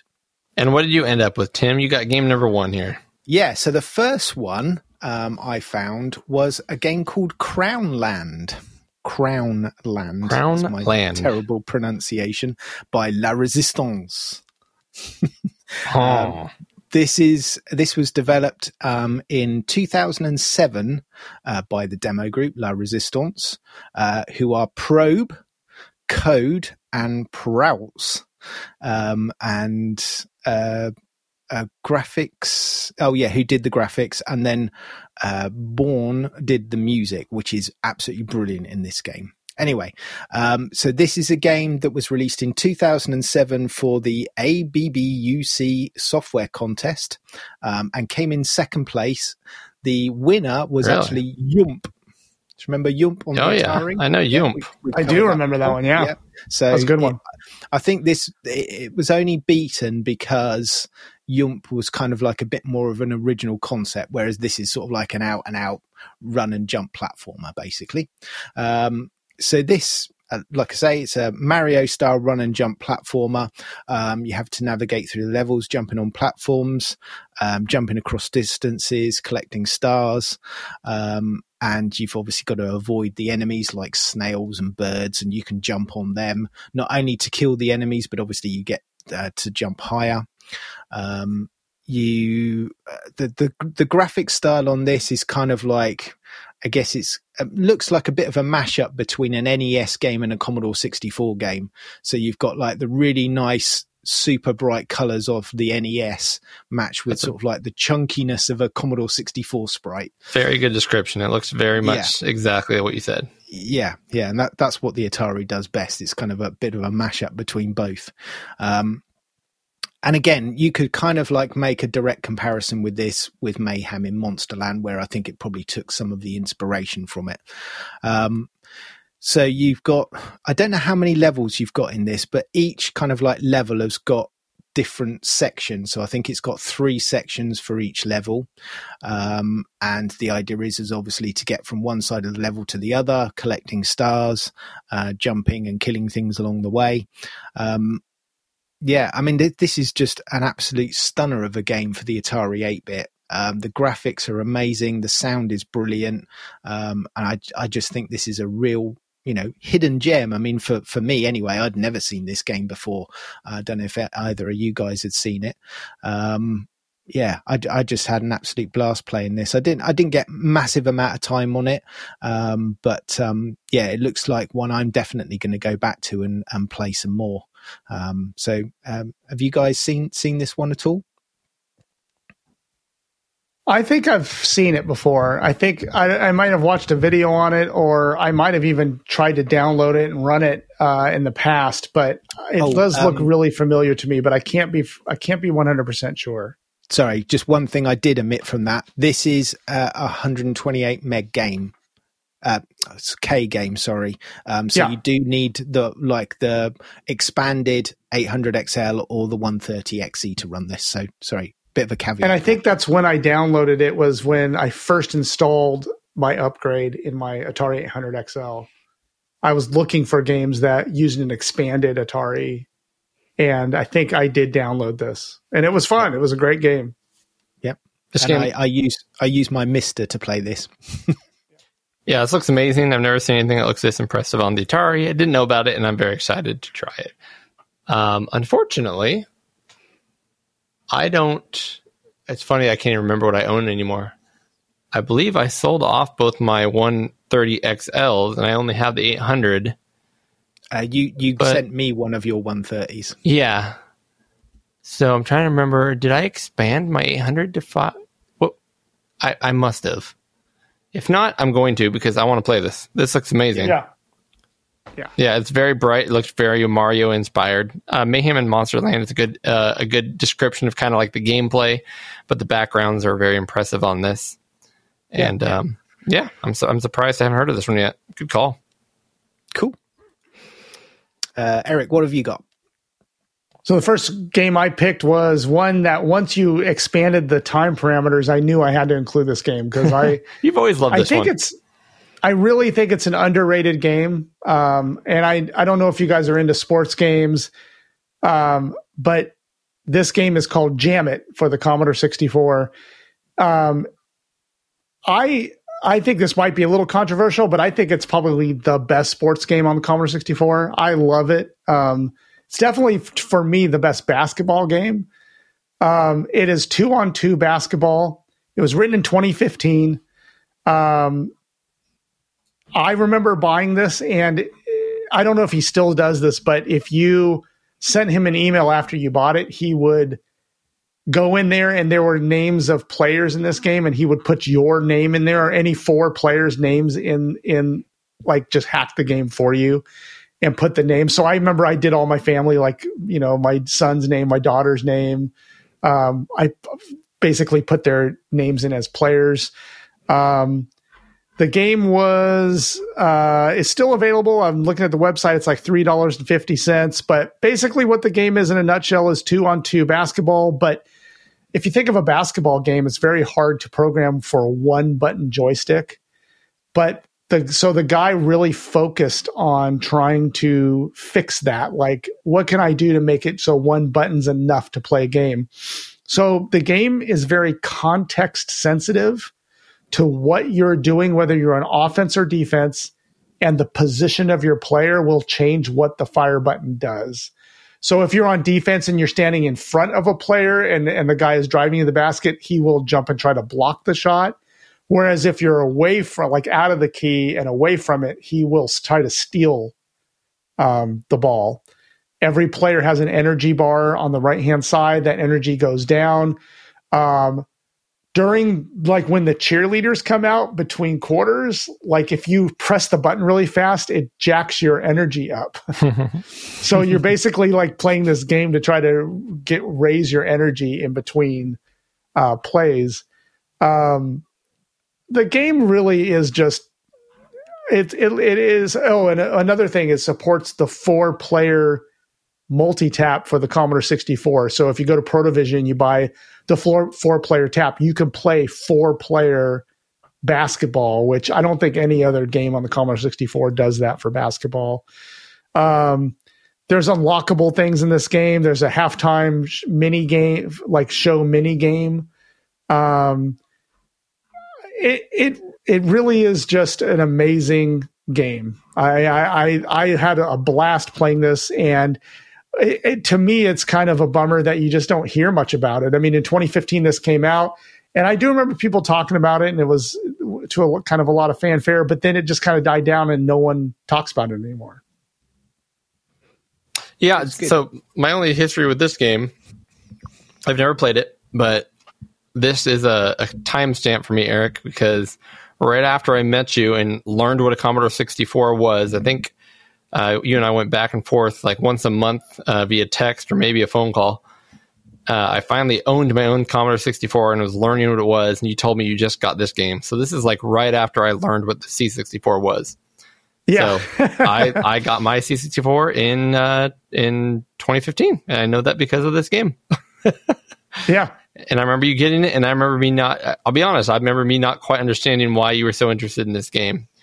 And it still doesn't seem to resonate with me the way it does to you just watching it, but I haven't played it. So But Yeah, cool. I think it's a fantastic basketball game. Like I said, one of the best on the system. But everybody has their opinion on it, and I could see it's hard if you've played. Like one of my favorites is NBA Live '95 on the Super Nintendo. Mm-hmm. I played that to death, and when you play that and then you go to this, I mean, it's rudimentary, right? I mean, there's just not as much there, but I still think this game is awesome. I love it. Yeah, half-court basketball 2-on-2 reminds me of a game I played on the Nintendo when I was a kid called NBA Hoops. Yeah. And that was a pretty awful game. So maybe that's why I don't look at this one very well, is because I associate it with that one. Yeah. But haven't played it, so have cool. you played this at all, Tim? I think I have briefly, but I haven't played it for any period of time. I seem to remember loading it up and giving it a quick go, but and that was before I joined the show, so I haven't visited since. But I remember you talking about it a couple of times on the show. Cool. All right. Cody, what do you got? My first game, and I was trying to find games in that first window, but I ended up finding this game and ended up playing it to the point where I went ahead and beat it. So I had to play it. I love me some MSX. So for the MSX Dev 2011 competition, this game was created, and then they expanded upon it and made a full game out of it. It's called Zombie Incident. Not sure if you guys have tried this one yet or not, but no. It's kind of similar to your Atari game, Tim, where you look at it and you're like, man, that's actually a really good-looking game. Looks kind of NES-like. Maybe NES meets Commodore. Yeah. But it's a unique game. In this video, it shows a lot of things flashing. They really didn't do that. But if you enjoy platformers where you jump on top of things, like Mario, but you really just enjoy jumping on top of things, you're going to love this game, because that is the gameplay. It's got great visuals. It's got this cool kind of dark midnight looking, purples and dark blues and blacks. And they've got characters that kind of travel on paths back and forth, right? It is a platformer. You can only jump. You're this little girl. And the enemies, there's birds, there's bats, there's like zombies running on the ground. There's these snail things that run on the ground. And it is a flip screen. So each time you get to a screen, you've got all these characters there. And the goal is to jump on their heads. When you jump on their heads, they kind of flash for 2-3 seconds. And then they come back. So when I first played this game, I didn't know what I was doing. I thought you just kind of had to get somewhere, and I couldn't figure anything out. And then I learned kind of later, just trial and error, maybe watching a YouTube video. The idea is when you hit an enemy, it'll flash for a second and come back a different color. And those colors kind of have a hierarchy. So if you see something that is green, it has 2 hit points. So when you hit it once, it'll flash for a while, come back as a skeleton, it'll be white. And then it only has 1 hit point. You hit it again, it disappears. By the time you get further in the game, there's screens where there's enemies that are various shades of yellow or green that might take 7 hits. Now, if you hit an enemy and it flashes for a while, and then it comes back, and then you don't hit it again for 15 seconds, it'll start reverting, and it'll flash back to higher amounts of hit points. So the whole game is based on going through every screen in the game, finding a way to platform your way through things, hit all of the enemies to the point where they disappear, and once they disappear, they're gone. And it keeps a counter in the corner of how many kills you have. You have 1 life bar for the whole game with a lot of hit points. And every time you kill so many enemies or clear a screen, you'll get a couple back. So you're kind of the whole game, you're trying to make sure you don't get hit very much at all, because when you get low, you're really cautious. There's a lot of jumps where you kind of have to almost joust right? Jump towards the enemy, but make sure you're hitting them higher than they hit you so that you're on top of them. Otherwise, you'll get damaged as well. But it's just a really well-playing platformer with great graphics. Music's okay. But I killed, 250 enemies altogether and got them all. And ultimately, the goal is to get to a few screens where once you kill all the enemies, there's an archway with a gate on it, and the gate opens up. You go through the gate, and inside the secret room, there is a star. So once you get 8 stars, you can actually run back to the very first screen on the whole game, and you've got all the 8 stars and save the world or whatever it is. Save the world from zombies. But it's just a solid platformer. It's a lot of fun. and it's free. So, although I will probably throw the creator of this game a few bucks because I had a few hours worth of fun with it. So Yeah. and I did do the thing where I played the game, and then when I had to stop, I just left the MSX on and turned off the TV and came back the next day and kept playing. Nice. And I did that a couple times. So I did a couple of like 45-minute sessions to beat it. So there you go. Brilliant. Zombie Incident. Nice one. Gonna have to check I that like out. the graphics in this. The graphics look really great. And is this for MSX2 or just a regular good old MSX? Good old MSX. That's amazing. Look at the graphics. It looks on really that. good. Yeah, for sure. Yeah. That's impressive. Nice. All right. Back to Tim for his specky choice here. Okay, so this one's relatively quick. This is a game that I know Eric likes, and I think you like as well, which is Snow Bros. Oh, I love Snow Bros. But this is a ZX Spectrum recreation called Specky Bros. Bros. And this was done in 2012. Now, this game, I've never really sort of like got into Snow Bros very much. I played it a couple of times, but not really sort of like got deep into the game. And whilst I was researching this, there seems to be a lot of remakes of Snow Bros. It does, yeah. Yeah. And this was kind of like one of the ones that I looked at, and I thought this is actually really good because, again, we can see a general theme running here that the graphics on this have been really well detailed for the Spectrum, really bright multicolored graphics.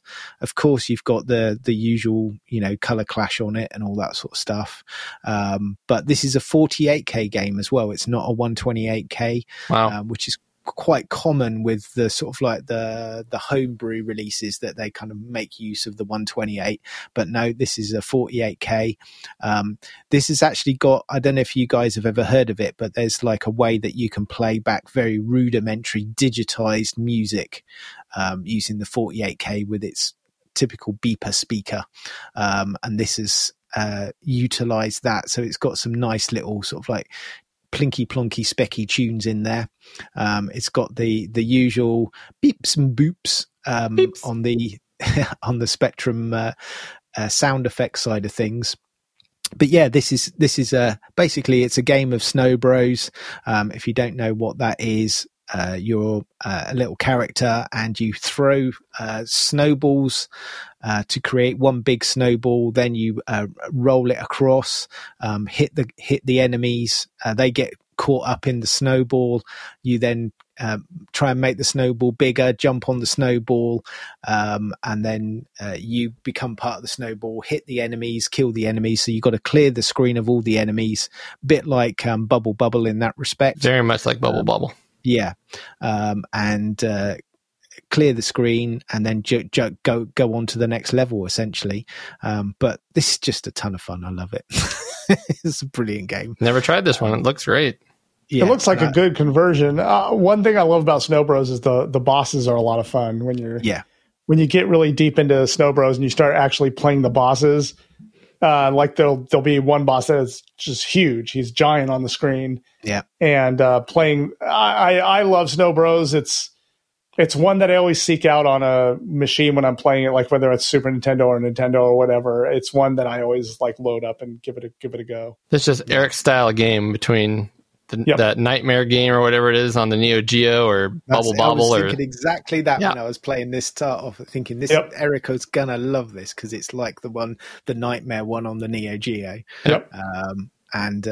This one's got the boss levels on it as well. And if you were to look at that game without knowing what system it is, I would have said this would have been probably an MSX game. Yeah. No, the graphics look great for ZX Spectrum. I mean, they just look great overall. Yeah, because of the colors and the way that and the definition and all that sort of thing. Not even a lot of color clash, really. Well, there is, but I mean, that's part of the charm, I guess, really, of the Specky is you kind of like you just ignore that most of the time when you're playing a Specky game. You just know it's going to be there and meh. Yeah. But yeah, it's a great one. Really nice. Well worth checking out. Trying to find more of the bosses because they're the most interesting part of this game. But yeah, man, I'll have to try that one too. I'm going to write that down. Cool.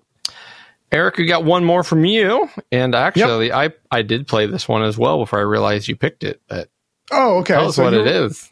Yeah. So I think maybe we talked about this on an early episode of Pixel Guide, because once I started playing it, some things became very familiar on this game. So maybe, Cody, do you think we actually played this game before on the show? I know I've played it, but I don't think we've covered it. And if we did, it was very briefly. But yeah, I think it might have been very briefly. So the game is on the original Nintendo Entertainment System. It is a game called Blade Buster. Blade Buster. And this game came out in 2010. There's also a Famicom version of this. It was made in Japan, somebody in Japan, because the website you go to download this is all in Japanese. It is a caravan shoot 'em up or shmup. Caravan meaning that you get a time limit. And this game has either a 2-minute or a 5-minute limit. So it is a high score game. So you're trying to achieve the high score. So you play this with a buddy, like you have some friends over. You say, hey, let's do the 2-minute one. You get as far as you can in 2 minutes, and you have lives that you go through. So you're trying not to end it too quick, but you basically just try to play until the timer runs out and you see what your score is. Its game is very colorful. It is kind of a bullet hell. There is a lot going on at the screen at one time. There's diamonds and power-ups that fly around on the screen, and you try to collect those, and those increase your scores or increase your firepower. You have multi-directional firepower. You can fire behind you, in front of you, based on the power-ups you get. It is a solid shoot-'em-up, and it I think was very popular for a little while, and I hadn't heard a lot about it. But even if you can get to the end in the time limit, there are bosses that you fight. Again, just a very solid shooter. So anyway, yeah, like you said, Cody, is that coming to mind now that you're watching it? Yeah, well, no, I actually played it yesterday. Oh, okay. I was actually playing it to pick because I was trying to find games for this before I realized that you picked it. Oh, okay. Okay, good. But I know we talked about it in the past. But yeah, caravan shooters, just like you said, that's kind of the standard, is a 2-minute and a 5-minute thing. So it's very much one of those. But yeah, I remember just being impressed by the amount of stuff on the screen at one time while staying at a steady frame rate on an NES. This is insane. It's a technical marvel. It's fun. It's manic. It's the only thing like it I've ever played. With maybe one exception, but even that exception had a very dark background. It's just a black background, and this has beautiful scrolling backgrounds at the same time while maintaining all this. So technically, it's amazing. Gameplay wise, it's extremely fun. It's a bummer that it's only 2 or 5 minutes. The only thing I would add is that in order to try to beat the level and actually maximize your score, if you're good enough, there's actually a speed bar down below, and so you can be on your ship can be on speed 1, 2, or 3. To try to get through more of the game quicker, but then it's that much harder. So it's kind of like a difficulty risk and reward thing built in. But yeah, no, this is a blast, and I suggest it to anybody who has a way to play it. Yeah. It looks like a PC Engine game, and that's high praise for the NES. Absolutely. Because the NES is just a lowly little 8-bit system, Tim. Anyways, that's a good segue. Yeah, that's brilliant. It's absolutely brilliant. I love it. Yep. All right, here's my segue. Mine's more of a story. My game pick is actually not terribly exciting, but my story... Where did all my stuff go? Why can't I see you guys now? Oh, I lost everything. That's bizarre. We see you. Oh, now I see. I can see you. It's like my bar went away. Bizarre. Anyways, Bars are. Yeah, no, I literally don't know where my stuff was. I can't find my tabs and things now. Oh, like it almost went full screen or something. Yeah, don't know what's going on here. This That's is a bummer. Unfortunate. I'll have to do it from memory. So I was going to try to pick a game that was a legit release at the end of an 8-bit system's life in 1995. That was my goal. And I'm like, I'm sure I can find one. I have a few tricks up my sleeve I'm going to try to pull off because I want this to be a true wilderness game, right? It's true to the spirit of your original intent. So the first thing I did was, you know what? It would be funny if I went and played that Lion King game, which, by the way, I confirmed is indeed the last game released for the NES. So good call there. It was released in 1996, and it is very much a attempt at porting the Super Nintendo and Genesis game to the NES, and it is terrible. Yeah. It is awful, unfortunately. Did you try it too? I've loaded it up very briefly, and they're like, no. Yeah, no, it's bad. Yeah, I can see why not a lot of people know about it. Yeah, it's not good news. It's extremely hard to control whatever. So I didn't pick that game. I'm like, all right, let's try another system. I'm going to go, trick up my sleeve. The Sega Master System was an 8-bit system that was kept alive in Brazil for a very long time. A lot of people know that. It's a good chance to try to find the best game that was released in Brazil way after, the 8-bit systems should have died everywhere else in the world. A lot of those games were either ports of other games, and then I tried one that was supposed to be one of the highest rated games that was exclusive to the system, and it was called, I'm going to say this wrong, but Férias Frustradas do Pica-Pau. So apparently that it's a Woody Woodpecker game. Oh, right. Okay. And I tried it, and it was awful. It was absolutely terrible, and it's supposed to be one of the better ones. So that is not looking good for the Master System. I'm like, gosh darn it. And I ran out of time, so I'm going to go and call this a technicality.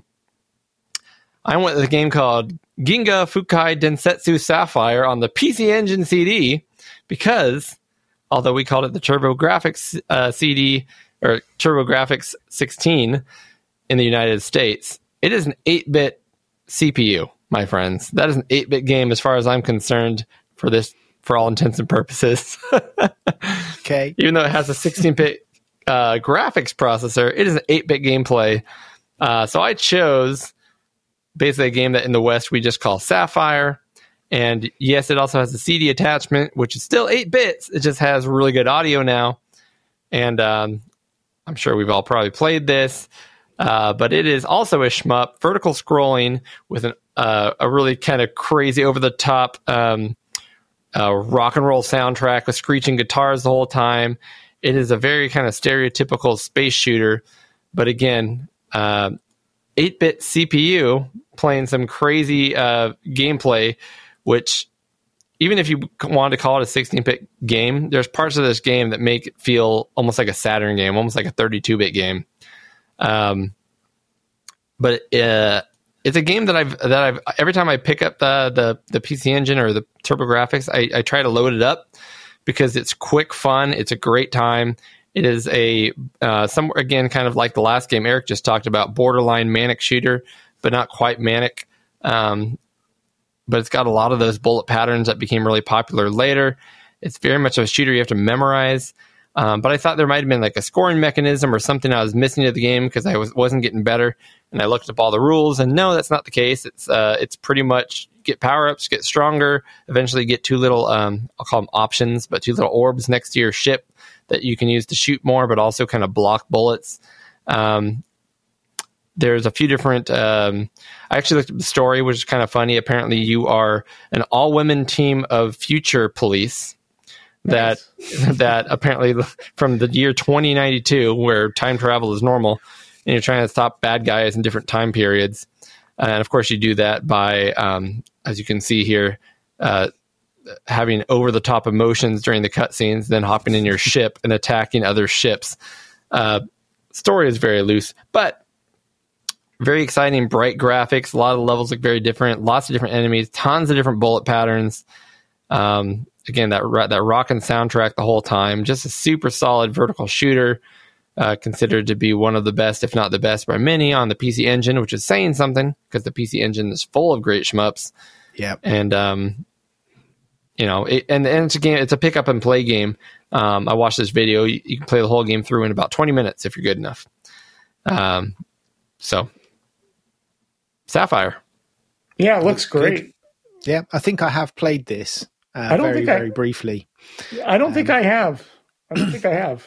Now, I don't know, but is there not something on the PC Engine CD similar to the Mega Drive where there was some extra hardware that you can utilize for the CD? Because this doesn't look like an 8-bit game. I'm sorry. I'm not going to allow this. So, I was prepared for this. And in my brief research, this is my, and I'm not going to say I'm 100% behind this, but I'm pretty sure I'm accurate on this. I looked it up, and I feel like the way the TurboGrafx and PC Engine, whatever you want to call it, did this is similar to the way the Neo Geo did such amazing games for so long. Is they kept adding more and more memory.